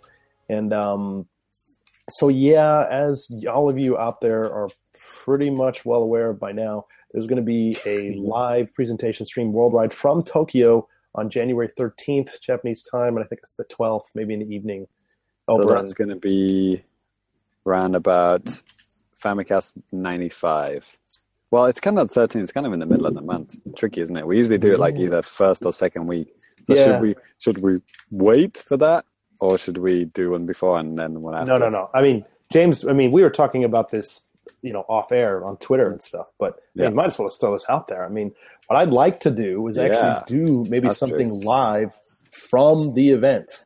That's what we're hoping to do that. So Famicast in, let's say, 95 might be alive in Tokyo, from Tokyo. Yeah. If everything works out. Yeah, well, a lot of factors there. But, we'll try to make it work. If anything, we will record something there, regardless of whether it's live video, or not. Audio, whatever. We'll do it. Yeah. It's going to be exciting. But anyways, I guess the reason why we would go, not because we're important members of the media that are going to be at this live event. It would be on the weekend following that. There's a big event for basically so we can play games, whatever the hell they're going to show off, hopefully, on Tokyo Big Sight on January 14th and 15th. It's open to the public. And James, this reminds me of that event that you and I both went to back in 2011 before the 3DS came out. Yeah, we were talking about this, weren't we? Yeah. I wasn't a member of the site then, so we might have very well ran into each other and didn't even know. Yeah, so we talked about this on the last show, didn't we? Like how episode 1 of the Famicast was about the 3DS launch, and episode 100 will be about the Switch launch. Absolutely. But yeah, like the event, it was a similar time, wasn't it? Was it a January or a February? It was January. It was a January, right? So, but that was in Makuhari. Yeah, so much better place. Tokyo Big Sight is shit. I can't remember the last time I went to Tokyo Big Sur. I can't even remember what it was for. Maybe it was some kind of like design festa or something. No, I can't remember. I went to the Pokemon event for X and Y as a public event back a couple summers ago. That was a mistake. Yeah. So like the presentation on the 13th, and then they open it on the 14th and 15th, the weekend, right? Right. Which it's funny because, I'm sure I've complained about this several times on the podcast, but it's kind of ironic how us guys in Japan never get to play first-party Nintendo games before launch. Like, I mean, coupled with the fact that they also don't do demos. Like Danny always like says, and I say, "Oh, you played the whatever demo on the eShop," and it's like, nope, doesn't exist. Yep. So this will be the first time that Japanese people will get to play, for example, Born to Be Wild, Zelda, yeah, things like that, right? I mean, I'm assuming it's like a launch or near launch game, so it's probably going to be playable, right? This is the first time we'll even get to play it. With Americans, Europeans, they've had events, old news. James, we're also talking off the air about like maybe what we can expect there. And if you think back to that 3DS event, I mean, some of the games that they had there, Kid Icarus, was it before launch? Yeah, it was before launch. So Kid Icarus. That was Kid Icarus, and that was like a year off. And yeah, maybe Nintendogs or something like that. Nintendo Ocarina of Time was there. Pilot Wings was there. The queue for Zelda Ocarina of Time was mental, wasn't it? I waited for 90 minutes to play. And it was just a video or something. Oh, no. No, it was actually, you got to play. The best thing about that was the live, the band. That was playing all the classic Nintendo tunes. That was awesome. And then they put it on the 3DS eShop, when they launched it, when they eventually launched it or something. Yeah. If you want to watch some illegally recorded videos of that, it's actually, no, that's even before NWR TV, isn't it? That's like the old Nintendo World Report YouTube channel. Basically, good luck. Good luck, yeah, somewhere along. Yeah, I don't even know how to find that. We'll have to. I'll try and find a link to that before this goes live, and we'll put it on the page. Mm-hmm. But anyway, it should be exciting. So we're all planning on going, aren't we? Yes. Ty, you're gonna? Apart from Ty, I'll probably go. Oh, Ty, unless they really sour me extra hard. Well, you'll have some time to think about it. They'll announce the region locking like on the 13th presentation. Right? I don't know. Show me some Leighton and some Wright. I'll get out there. Cool. Should be cool. So there was that reveal, and like Kimishima was also being interviewed. Well, this is all old news now. I mean, RFN's even talked about it on their last episode. Well, last to get to it. But there was a Q&A. It was on Bloomberg. Big Q&A with Tatsumi Kimishima, and he's dropped all sorts of little bits of info about it. And the interesting thing that stood out to me was that when he said, in terms of attachments, talking about the Switch here, obviously, in terms of attachments to the core part of the Switch, it may be appropriate to call them accessories, or it might be better to call them add-on hardware. It's probably more correct to call them accessories. You can assume that there will be a wider array. I like the way he's going back and forth between it. It's like thinking out loud. It's like accessories, add-on hardware, accessories. Yeah, let's call it accessories. So that would suggest, all the things that we were talking about in the last episode, GameCube, add-ons, fishing rod controllers, all those kind of things. They're already thinking about it, even before the fan art came out, which you would hope, But it got me thinking, though, actually, are these like the Switch, the Joy-Cons, are they like, when you lock them in, are they like as responsive as a wired controller or a wireless controller? Because technically, isn't it, are they connected by like, I don't know, Bluetooth or whatever, or some other kind of wireless thing? Infrared. Or infrared, right? Are you going to have to recharge these from time to time? Because you can take them off, right? And you can still control with them, right? So they're not wired. Or maybe when you lock them in, they do become as wired, or we don't know that, right? Yeah, that's a good question. Well, I'm even thinking about the Circle Pad Pro, and I mean, because that connected via infrared. That was infrared. Yeah, with the infrared port on the top of the 3DS. But I mean, when I used it for like the one game, I think I used it for maybe Resident Evil. Yeah, it wasn't like a fast, responsive game. Like was it? Like, yeah, so I mean, it's kind of hard to tell because I didn't really have a good game to gauge that, But it didn't seem terrible. I didn't notice any problems or anything right off the bat. So it could be something like that. Nintendo in Japan really likes, the infrared port on things. So yeah, so it'll be interesting to find out about that. I mean, I'm betting that those kind of little nitty gritty details we won't find out till we actually, have the people who've bought it and have actually experimented themselves. I think, even whenever they first announced the new 3DS, there were a lot of little things that even Iwata didn't say on the at the event that you could just see on Nintendo's website if you really wanted to look at the nitty gritty. Yep. So we'll find out soon enough. One thing I would like is if they did like Famicom attachments. So like, the sides come off and they look like actual Famicom controllers. That'd be pretty cool. And they actually had proper D-pads on and stuff. NES versions for the West. That'd be cool, right? That'd be neat. That'd be neat. There's so many things you could do. Yeah, but GameCube is the obvious one, isn't it? Right. Okay. So, I guess moving on here. This is a bit of a rumor. I really don't know. Let's just dive in. So, Nintendo Switch is supposedly going to be supporting micro SD up to 128 gigabytes. It's really not too clear if this is going to be just the upper limit or it's going to maybe be able to keep going. I mean, we just don't know. Yeah, they put a limit on the 3DS, didn't they? But you can go way past that, right? They say officially 32 gigs, but you can do more than that, right? Yeah, I'm pretty sure. Yeah, but we also found out that the dev model of the Switch does support running the software off the micro SD. So kind of like my prediction last episode seems to be true. So you're probably going to be running games off the the SD, or the game card. That makes sense because I mean you're dead. Yeah, unless you have the game card for every single game you have, you're going to need more space, where you can only be able to play like one game at a time. And also, a source close to the production said that the micro SD slot is at the bottom, near where the kickstand is. Mm-hmm. That we see in the reveal. Well, you don't see the micro SD slot, but you see the kickstand, obviously. Right.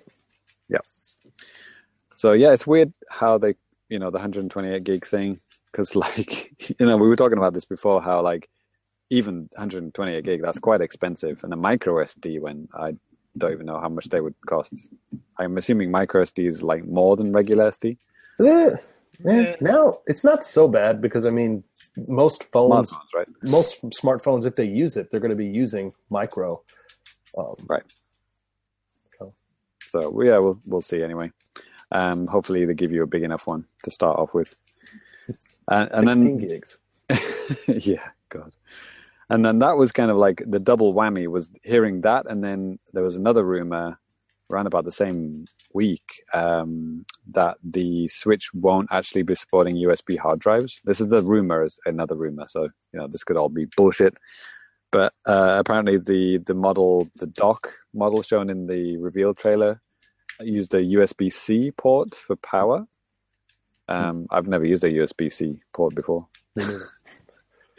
But anyway, that is used to use the handheld. So if you don't have access to the dock, so yeah, obviously there'll be a way to charge the dock. Charge the Switch without the dock. Right. You would hope, right? Yeah. Actually, I didn't write this on here, but like apparently to make up for the fact that the battery kind of sucks, like the charging speed is going to be super fast. Apparently, that was another rumor that I've heard. Like we've heard that it could be like 3 hours, which is like nothing, right? That's worse than the 3DS. Even the 3DS was pretty bad, and that was like 5, wasn't it? Yeah, so it depends on the model, but yeah, I think the max they said is something like between 5 to 8 or something for 3DS. I might be getting confused with the new battery that I got from my gamepad. If you turn off everything, have the screen dark, with headphones in, you might be able to get 6 out of it or whatever. Yes. But yeah, it's just physics, isn't it? I mean, if you're going to have something this powerful and this portable, that's just the way things work, isn't it? I mean, it's going to suck battery like a mofo, right? So yeah, hopefully if if that is true and it does charge quickly, it shouldn't be too much of a problem. What we're going to say? Yeah, so the USB port apparently is like underneath it, so you might not be able to charge it if you got the kickstand on. You might not be able to do it like that. You know what I mean? Because if it's like underneath it, right. the wire would get in the way. So yeah, but it's weird. The rumors are that Nintendo doesn't have any plans to support USB hard drives with the dock, which I don't understand. Why would you have two USBs on the dock? What are they for? Because they're trying to encourage, like the whole portability of it. So like, to stop people like putting some of their games on a hard drive they can't bring with them and leaving the console at home. I mean, hopefully Nintendo listened to my amazing suggestion in the last episode, was that the fridge cleaning would be automatic and really quick. So like you could just quickly select which games you want to take with you, and it would just like transfer off the hard drive immediately onto your system, or like maybe even have like an automatic process, like when you dock it, things get synced, with your hard drive or whatever. I thought that would be quite cool, but apparently Nintendo are not going that route. Maybe that seems a little bit too complicated. Yeah, so it's like, you just have to have everything on your system, and which makes me wonder, like, what is the dock for? I mean, the dock is literally just like an upscaler and a charging stand, isn't it? That's what it kind of seems like at this point. That's all they're doing, yeah. Because like Cyrus said, they don't want people seeing the system as like something that's permanently under the TV. They want to see it as like a portable system as well. Right. So yeah, there you go. Yeah. James, there was a little bit about this other story here that we had, the Nintendo Switch secret projector, a story from Polygon, which I checked out, and I can confirm that's this ridiculous. is real. No, I can't. That is ridiculous. Yeah. What the hell is this? The basic idea here is that, I guess, maybe it was Polygon or whoever their source was. There were. Oh, it's a patent filing. Right, they're combing through patents, and they found a lot of different weird things that Nintendo had filed, and it looks like it matches with what the stuff that what they showed up with the Switch already, and obviously this could be and probably is just bullshit.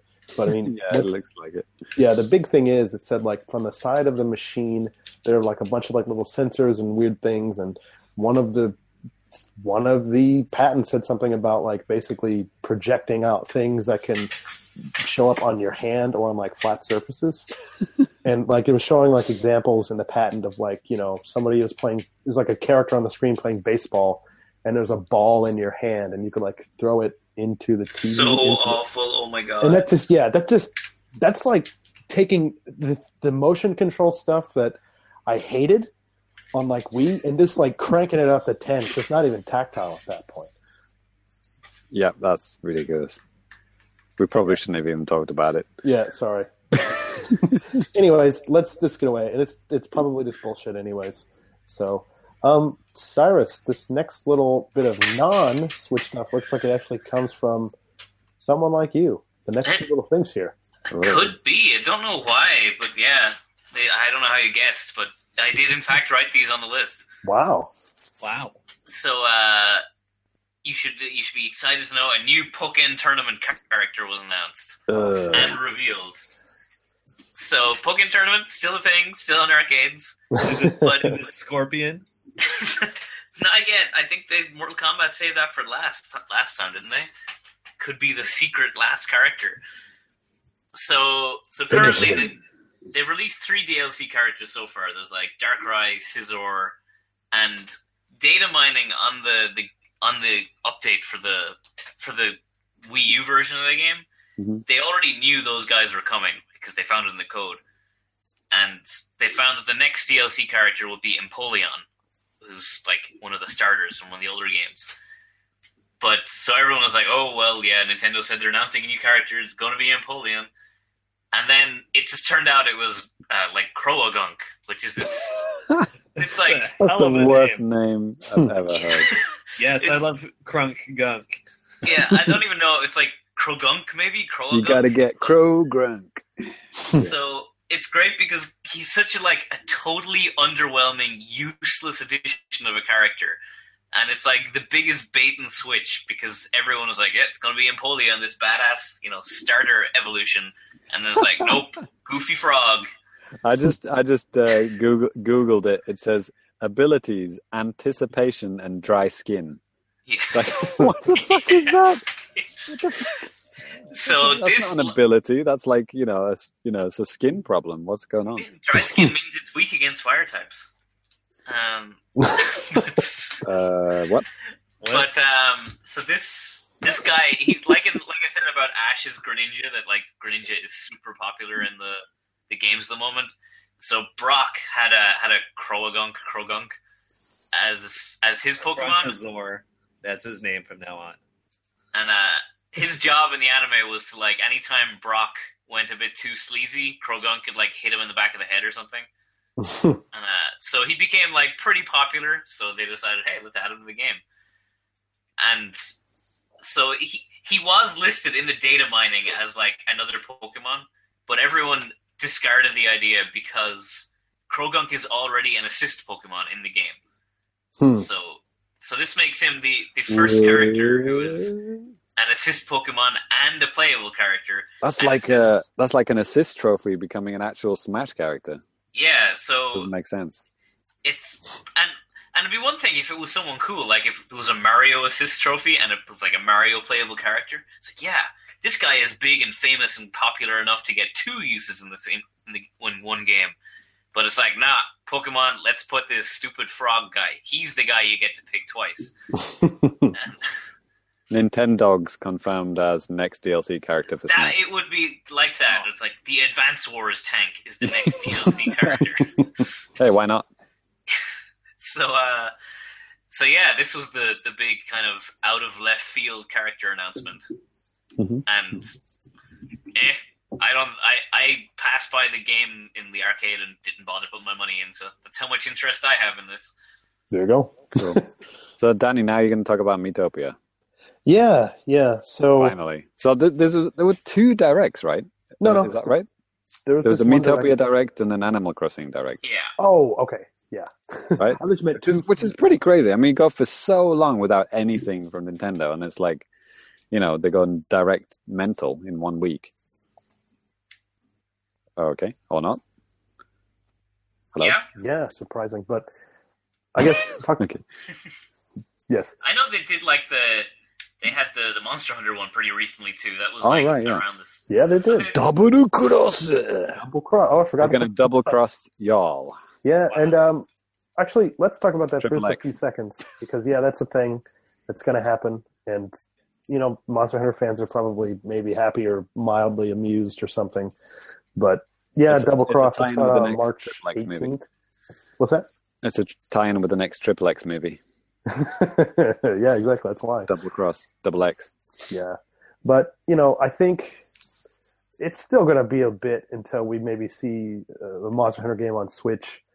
Maybe, obviously this is playing on 3DS, but maybe next Christmas. Maybe they'll have something ready.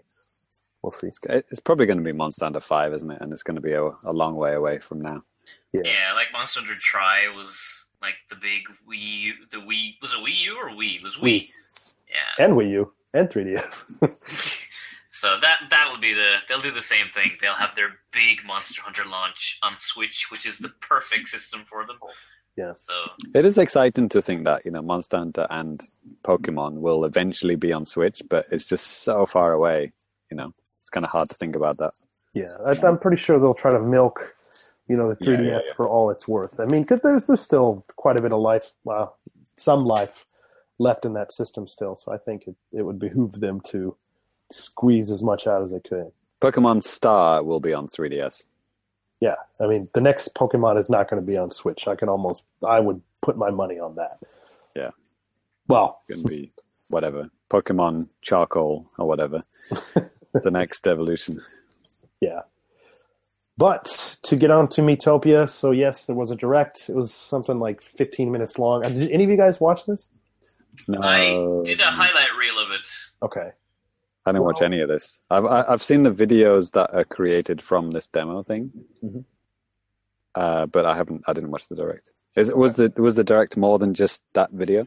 Yeah, It was pretty cute. I liked it. yes, it was basically a kind of well put together story about this young, like maybe early mid 20s girl. She's working at her job, and her boss is just a dick.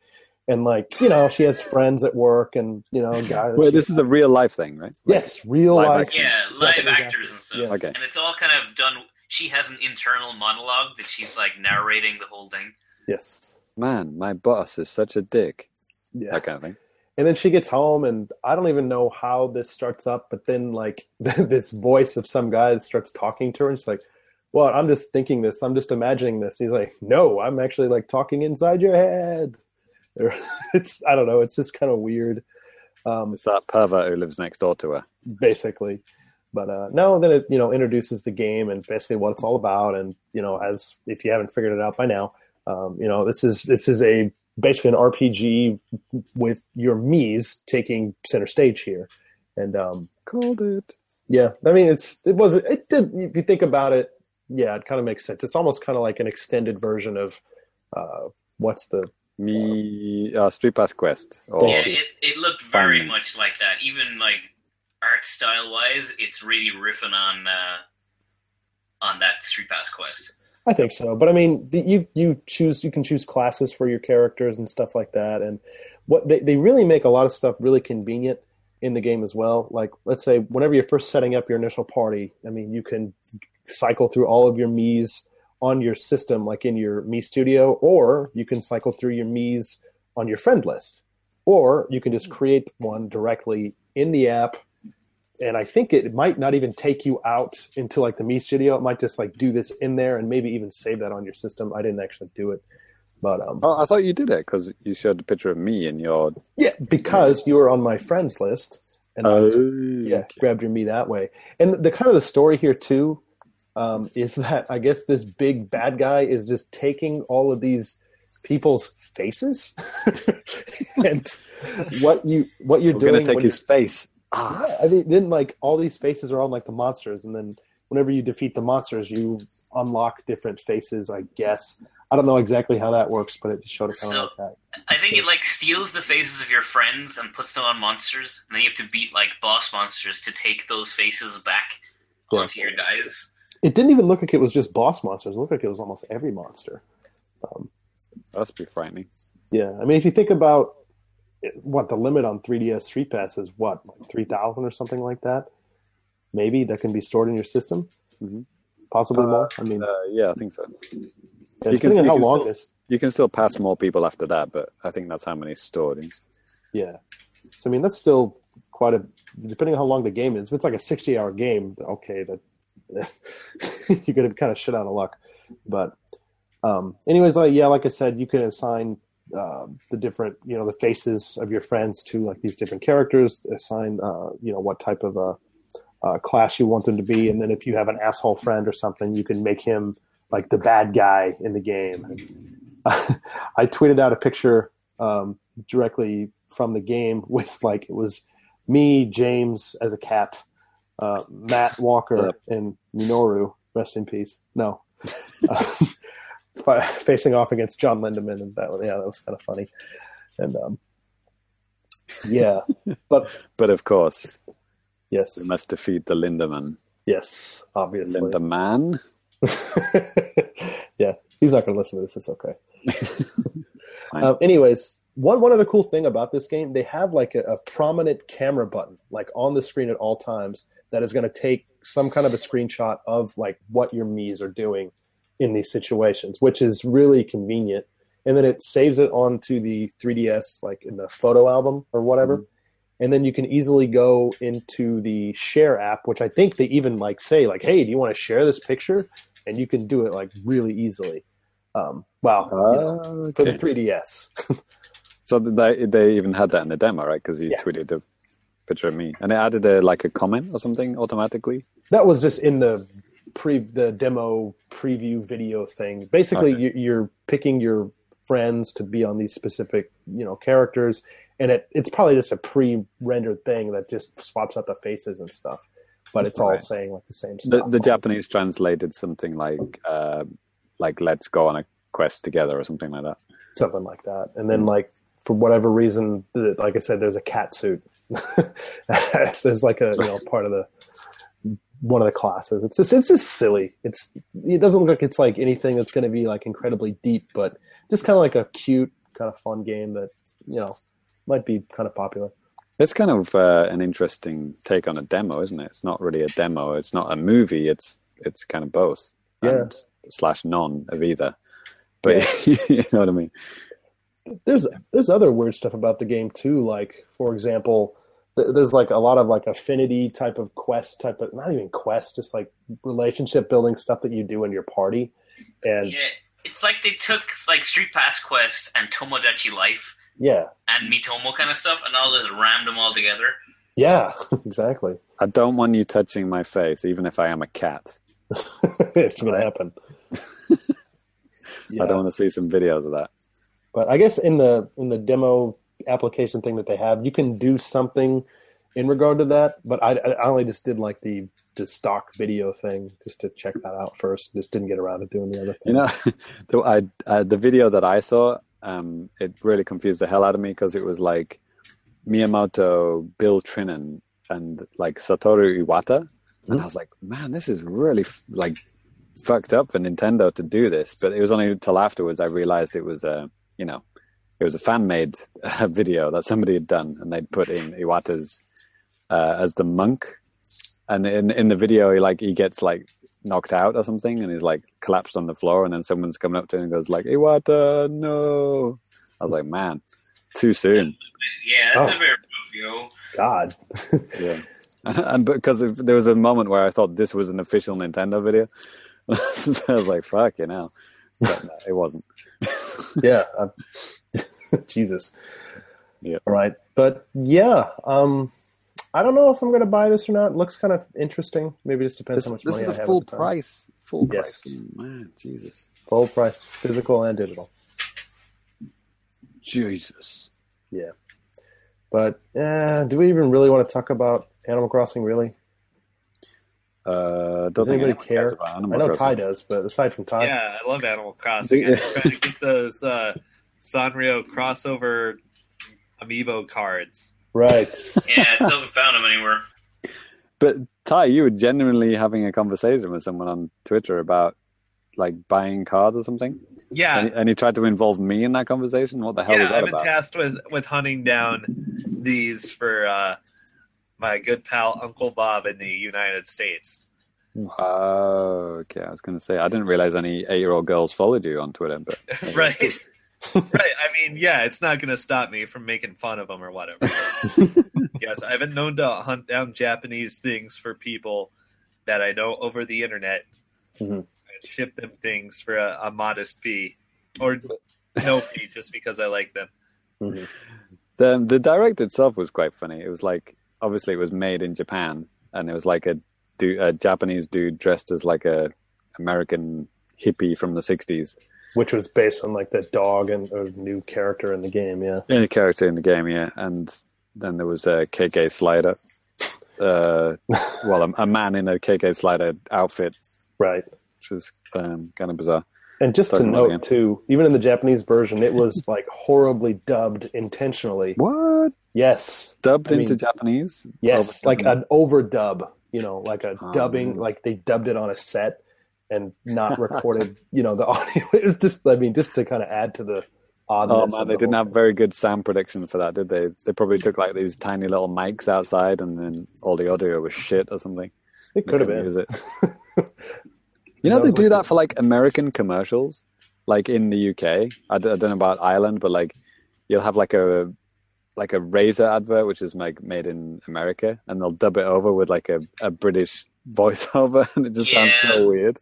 It really does. Yeah, I mean they do that in Japan, but obviously sometimes, but that's kind of understandable. The languages are quite different now. Yeah. Well, some might argue that between America and the UK as well. No, nobody has New Leaf, right? Yeah, I do.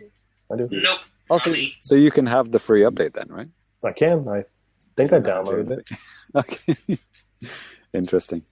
It is a hell of an update. Like, I have no interest in Animal Crossing, but damn, that was one hell of a free content update. Yeah, it was. I just don't feel any desire to go back to the game. I mean, you can have like Wolf Link in your town now via one of those, camping cars.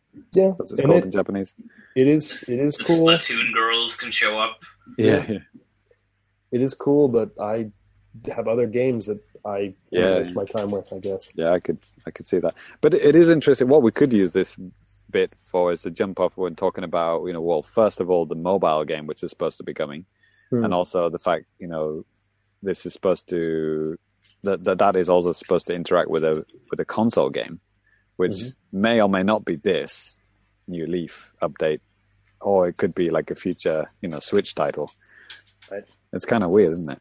I mean, like they're doing all this massive update. So does that mean they're doing this massive update instead of a Switch game, or are they just doing this to, get people playing, in advance of a full sequel coming out? Like, who knows? They're trying to get it to clear those Animal Crossing amiibo off the shelves. Yeah, that's true. It's also that. Yeah. But then what the hell is this app going to be? It's like, so weird. Yeah. Checklist for your amiibo. It could actually be that. Yeah. Scan an amiibo every day to get bells. Oh, that's awful. I love it. Yeah. It is weird though, like how we, Nintendo with the Switch, they're releasing this portable console next year at the same time as, doing all these mobile apps, It's like they're trying to have their cake and eat it too, I guess. It's all confusing. It's a bit confusing for me. I'm confused. I'm very confused. Old man James. What's going on with the applications? So yeah, next I guess, Danny. Yeah. Danny's about to die, so we should hurry up. What the hell? I added this Pokemon Osechi. Okay. So if you're looking at the enhanced feed, Danny has kindly supplied a nice picture. Do we all know what Osechi is? I'm assuming we all hate it. Nope, no idea what you're talking about.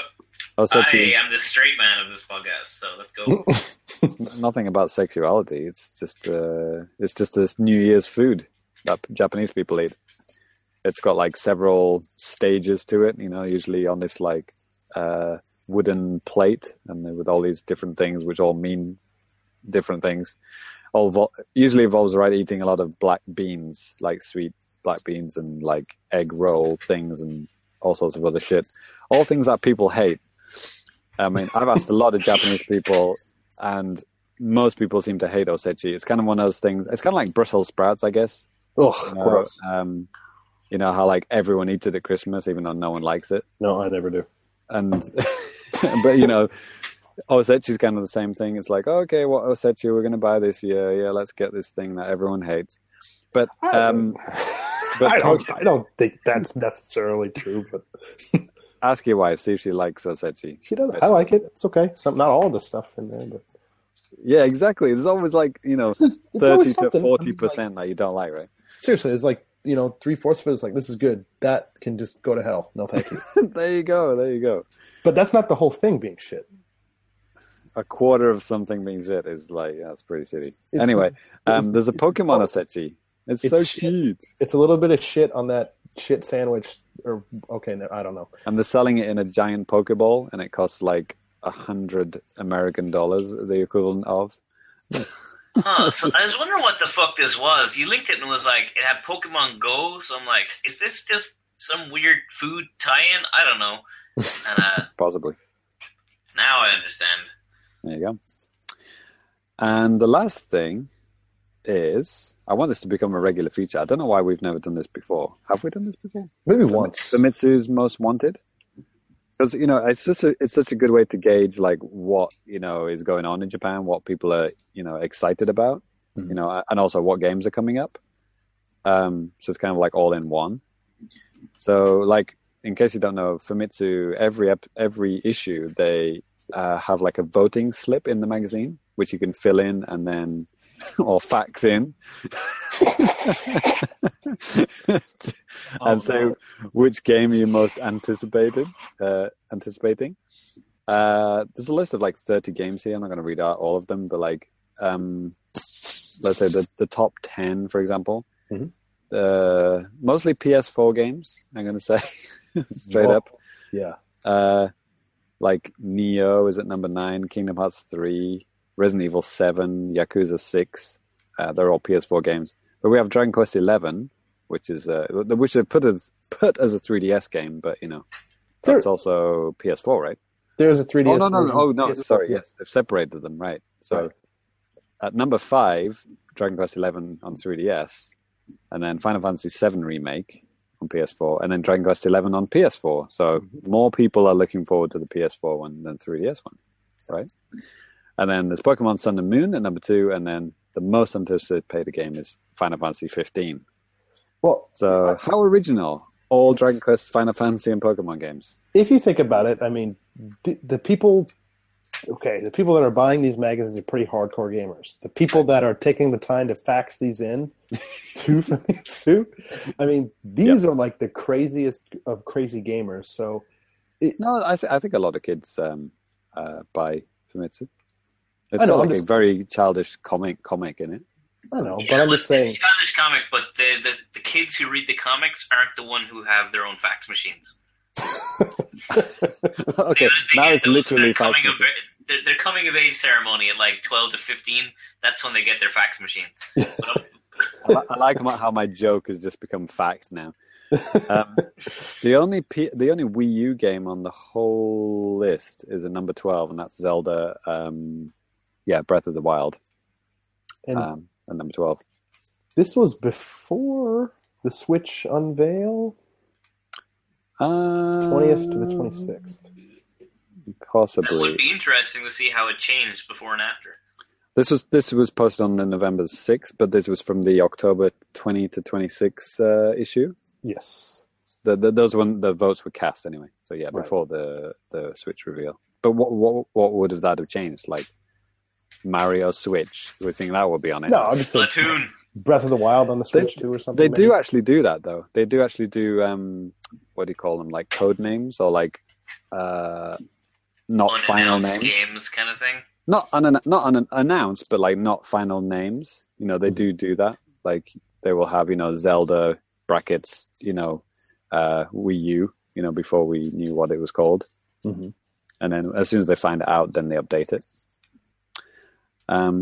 But yeah, it's funny that Danny, that Megami Meguri, that Suika game is on one of the most anticipated games at number 19.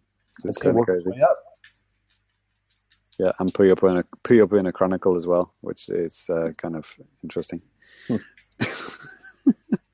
yeah, there's so many PS4 games on this. Like, it's amazing. Like all third-party PS4 games. Yeah. So yeah, take of that what you will. Third-party games are important. Okay, next. All right. We'll move on to Twitter or something like that. Yeah, let's go ahead and take actually a quick break here, and we'll be back with your feedback. So stay tuned.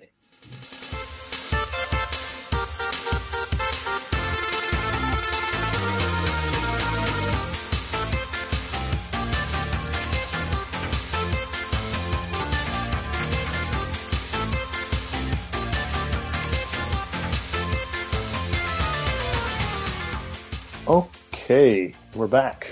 And if you want to have a question, comment, or complaint read out on the air, you can email us at famicast@nintendoworldreport.com or hit us up on Twitter at the Famicast, all one word. Or you can swing by the forums like Topperfant123 did. Mm-hmm. So in the last episode 90, he says he thinks the Joy-Con grip is going to come with the system. Because without it, you would need to be in the Wii Remote and Nunchuck configuration. We discussed this like the last episode, right? Yeah. So when you're using the TV, there wouldn't be a way to charge the controllers and play the Switch at the same time. But there would, because you would be able to just dock them onto the Switch and that would charge them. So, and also the Joy-Con grip doesn't need to come with it because, like I said, you can just use the Wii remote nunchucks, like he said as well. You don't need it. So, and also to reduce costs. Yeah, I'm going to go ahead and say that the grip thing will not come with it. Danny, you going against me? I want it to come with it.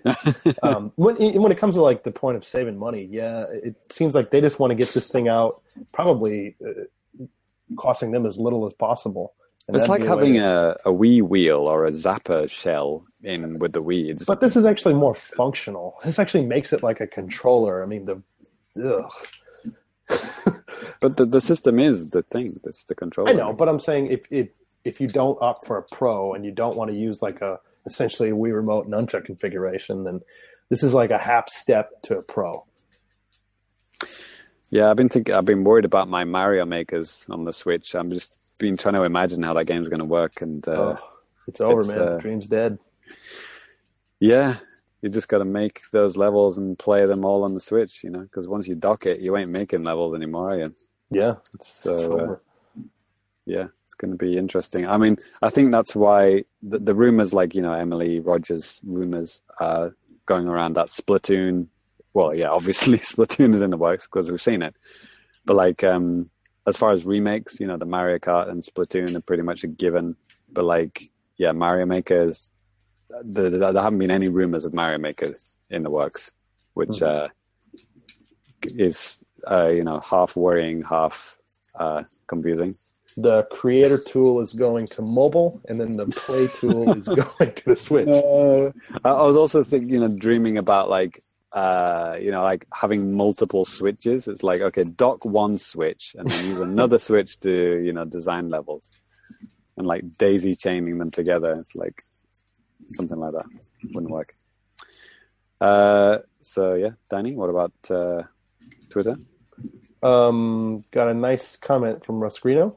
Just listening to the Famicast, and it sounded like James said putting foreskins together. I don't even know what he was talking about. I think this is actually during our last recording, and then there was kind of a bit of a back and forth. But Russ is just really concerned that the Jewish Nintendo fans won't be able to play the Switch or the NX. Don't worry. Yeah. Don't worry about it. Thank you for that, Russ. Also, he said NX. Yeah, I know. Yeah, I was helping him out there. Let's see. I think that's pretty much a big Captain Crunch. He won the Famicast quiz and during the telethon. Mm-hmm. Mm-hmm. Oh, word. He tweeted a picture at us. It arrived. His Japantastic award from Famicast / Kai arrived in end of October. Congratulations. And he wants an 80s robot Expendables style movie starring Rob, Johnny 5, Omnibot 2000, 2XL, and Rex from Star Tours.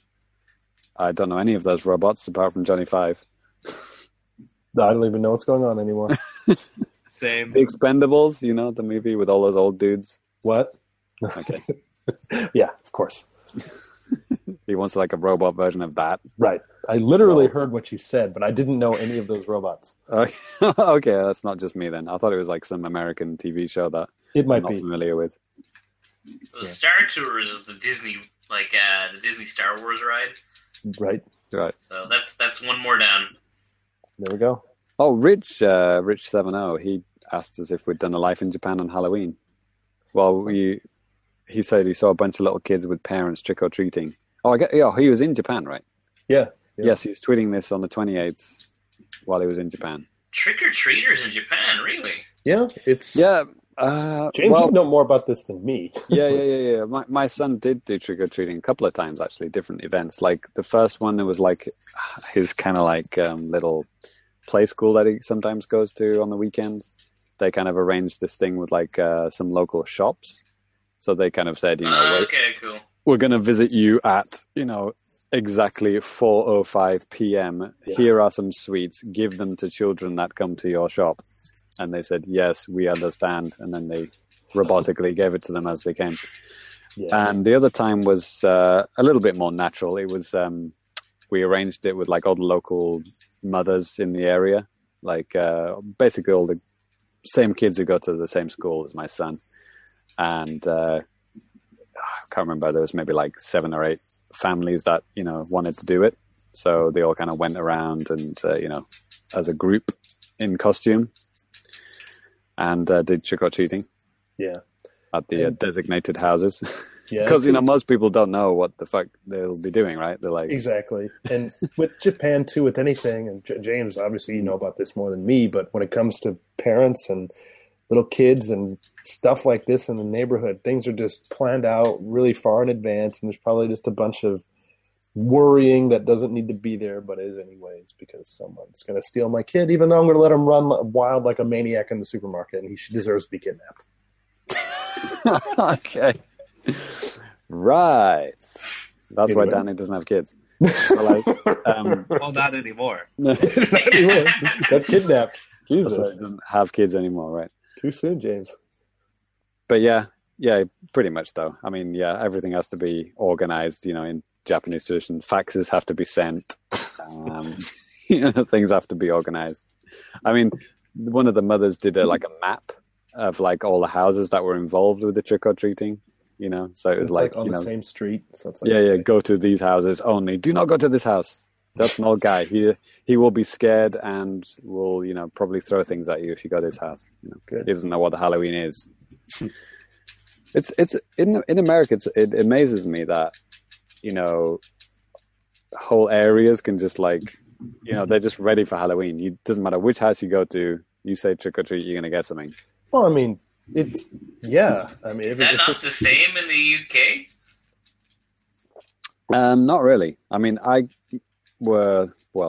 lived in, several different types of houses, but it wasn't really a thing. When I was growing up, in the 80s, as a young kid in the 80s, it wasn't a thing. I mean, it was like Japan. It was like people didn't really know what Halloween was. It was just this weird American thing that Americans do. Huh. And then it slowly, obviously we were a lot quicker at picking up than Japan, but but that was after I was an adult, so I didn't really do it then. I mean, a way to, James, people just have their outdoor lights on or something like that, the porch light, and if that's on, come and get your candy. If not, fuck off. I'm going to shoot you. Or put a big sign that says, fuck off, kids. Yeah. Yeah. That's right. Do you know who Stephen Fry is? No. Do you know who Hugh Laurie is? Do you? House, the guy who plays House. That's Hugh Laurie. And Stephen Fry is a guy who's, I don't know, he's done voiceovers in several games, like Little Big Planet. Okay. But he's an actor anyway, comedian. So they used to do a comedy show, I don't know, 90s/late 80s called A Bit of Fry and Laurie. And they did this. I think I've seen the little tiny bits of this. Yeah, I might link you up to it. There's a great sketch they did about Halloween, which kind of shows what British people think about Halloween. A bunch of kids come around to their house, and this is what you should do on Halloween. It's hilarious. You should watch it. I'll link it up. That's it. I think we actually had quite a few comments and stuff on the YouTube video for episode 90. Oh, we did? A few. Okay. But, no, thanks for the comments, everybody, even maybe a couple negative ones, but it's fine. Maybe. Oh, right, yeah, this guy said this is my 7th podcast on NX over the last 12 hours. Right. Well, I mean, you're listening to a Nintendo podcast. What do you want from us? Yeah. I mean, then, whatever. You can read the comments. Okay. I'll read them. Oh, okay. I haven't actually seen these before now. Oh, okay. I meant you, the listeners, or James can read them out too. That's lazy. Yeah. Story time with James. Yeah. Without a camera, it would mean Nintendo Switch can't play Pokemon Go. I sure hope that rumor is wrong. It's not going to play Pokemon Go. Yeah. Pokemon Go is on mobile only. That is never leaving mobile phones. Right, That's its whole shtick. Hey, great work, guys. I'm a huge PlayStation gamer. If you're not sure how the cross-buy system works on PS Store, don't talk about it. It makes you look ignorant, and it irritates me. This is I'm great. mad about cross-buy. Oh man, that's amazing. Did we mess up talking about cross-buy? I don't remember that. I don't I've remember. only I talked about remember we cross-buy mentioned it, but on Xbox. James, I think you said something like, "Oh, like this game it's out on PS3 and now you can do it on PS4." And I said, "I don't know about that." And you said, I was who spot cares?" on. What's he talking about? I don't think so. It doesn't. I'm really never wrong. Yeah, I know there's a bunch of games on like PlayStation where you can get the dual packs, which come with both versions. Like I've got PlayStation All Stars for some reason, that fighting game, Smash clone. I've got that on both Vita and PS3 because I bought this pack. Yeah, So, There you go. What was that game where you played as like a squid or something? It was like Splatoon. Octodad. No. It was like a very kind of relaxing overhead kind of. It's like a very artsy fartsy kind of game. Not into Solution. Was that A PlayStation Flow? exclusive. Flow, yeah, something like that. Like there was a PS4 update, and it's like if you had the PS3 one, you got the PS4 one for free. Definitely remember that. Anyway, this is Felix Comgias, by the way, who said that. Anyway, he said, thank you for your work. I'm on the Turtle Rock dungeon in Link to the Past, dude. Okay. Did we talk about Link to the Past? We might have brought it up. Okay. Portal Player said, you might hate those gimmicks like cameras, gyro, microphone, stylus, but I think they added a lot of innovation, especially in the Nintendo DS library. Good point. yeah, we were complaining about the Wii U pad having a million things in it. That's true. Yeah. But they And didn't I'm use fine- it on the Wii U. They did use it on the DS, but not. The 3DS, like having on 3DS, the DS, the stylus, microphone, that was all super great stuff, but the Wii U was a waste of space. Yeah, more or less, yes. I agree. Okay. And the last one is from Santiago. He said, damn, that's a good point. Didn't even think about that. And he just added a link to the point we were talking about, and obviously it was me. Obviously. It probably was. And it was me. It was me talking about how if the Joy-Cons break, you can just replace them without having to replace the whole system. Mm-hmm. would be nice? I don't know. He says that was a good point. I'd made many much better points in the episode, but whatever. Thanks. I'll take it. Whatever. Yep. But yeah, All on our talking about all that shite that they added to the Wii U gamepad that we didn't use, but like the RFM were talking about, how the Switch is probably going to be like a multi-touch. What do you call it? What's the opposite of resistive? Capacitive. Thank you. Mm-hmm. And somebody wrote in asking about how the DS games would be converted to the Switch, because it's different types of touch screen. And but it didn't make me think about how I'd love to have a Elite Beat Agents sequel on Switch, because like that would totally work with a multi-touch controller, no problem. Yeah. You don't need a stylus for that, No. because the buttons are so chunky, right? It's perfect for your finger. Don't get my hopes up, dude. Don't do this to me. It's gotta happen. It's gonna happen. Yeah. In HD, it'd look amazing. That would be something that they should revive. We'll have to. But then that also made me think, if you had it docked, it would say, "Please undock the Switch to play this game." Yeah, that's Are they the gonna have eternal games that do problem that? with Switch games. Well, then if it's that, you can make it touch compatible, but then just also make it obviously with buttons as well. No. Don't those stupid Project Diva games do that? Like they got both types of controls. Dude, Final Yeah. Fantasy, the Final Fantasy Theatrhythm does rhythm. it. Yeah, they do it, at least in the Theatrhythm lets you a million different ways. Yeah, and it's fine because sometimes you don't want to dance around the stupid touchscreen. Sometimes you want to just hit the buttons because it just feels better. Just hit A, B, B, up, that kind of thing. Yeah, it works. Man. Lame. Oh, Danny, we also haven't talked about the Famicom Mini. Did you get one? Well, it's not out yet. It comes out on November 10th, which is actually A couple of days from technically tomorrow, but right. Okay, so next episode. Yeah, it's Full coming. details on that. Yeah, I'm ready to be disappointed by the tiny controllers with short range. Right, with your face pressed against the TV. Exactly. Good. Okay. Cool. All right, well, that's going to do it for feedback. So we're going to take one more quick break and be right back to close out the show.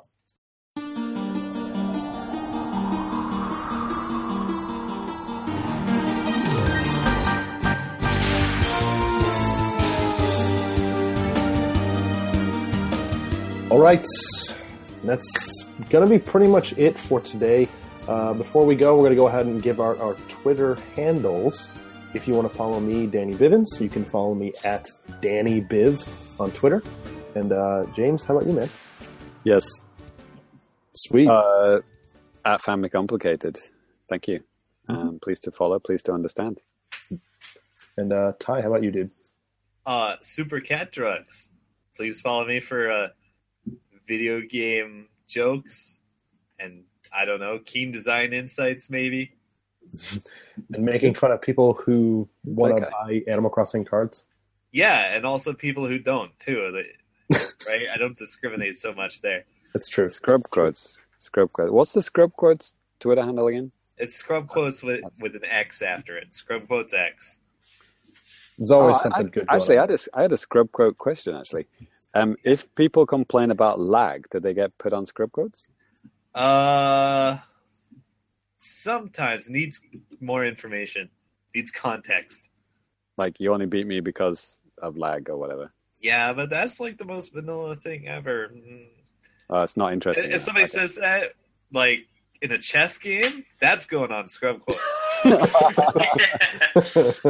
Okay. It's just, I do follow Scrub quotes, and I just noticed a pattern that, like, I never see the word lag mentioned ever. But that's maybe just because I just missed it. Low-hanging fruit. Yeah, there's that too. And, context always helps. Interesting. Cool. And Cyrus, how about you, man? Where can we find you? You can find me at Celsi, and right about now is the time of year when I start complaining about my neighbors not helping me garden. So stay tuned for keen updates on my growing gardening progress. Get good at gardening, Scrub. I'm looking forward to it. Hopefully you don't get attacked by hairy caterpillars. Let the caterpillars. team carry you. Yes. All right. Well, I think that's going to do it. So we're going to go ahead and get out of here. Danny, are you all right? What's that? Are you all right? Me? Are you feeling all right? Ooh, weird. Wow. Yeah. Please understand. Yeah. We hope Danny will be with us in the next episode. I'll be fine. Maybe. We can't promise anything. Just in pieces. Yeah. All right. Well, be sure to check us out later in the month for the live episode. Stay tuned to our Famicast Twitter for all the information about that. And we'll catch you guys next time. Peace. Peace.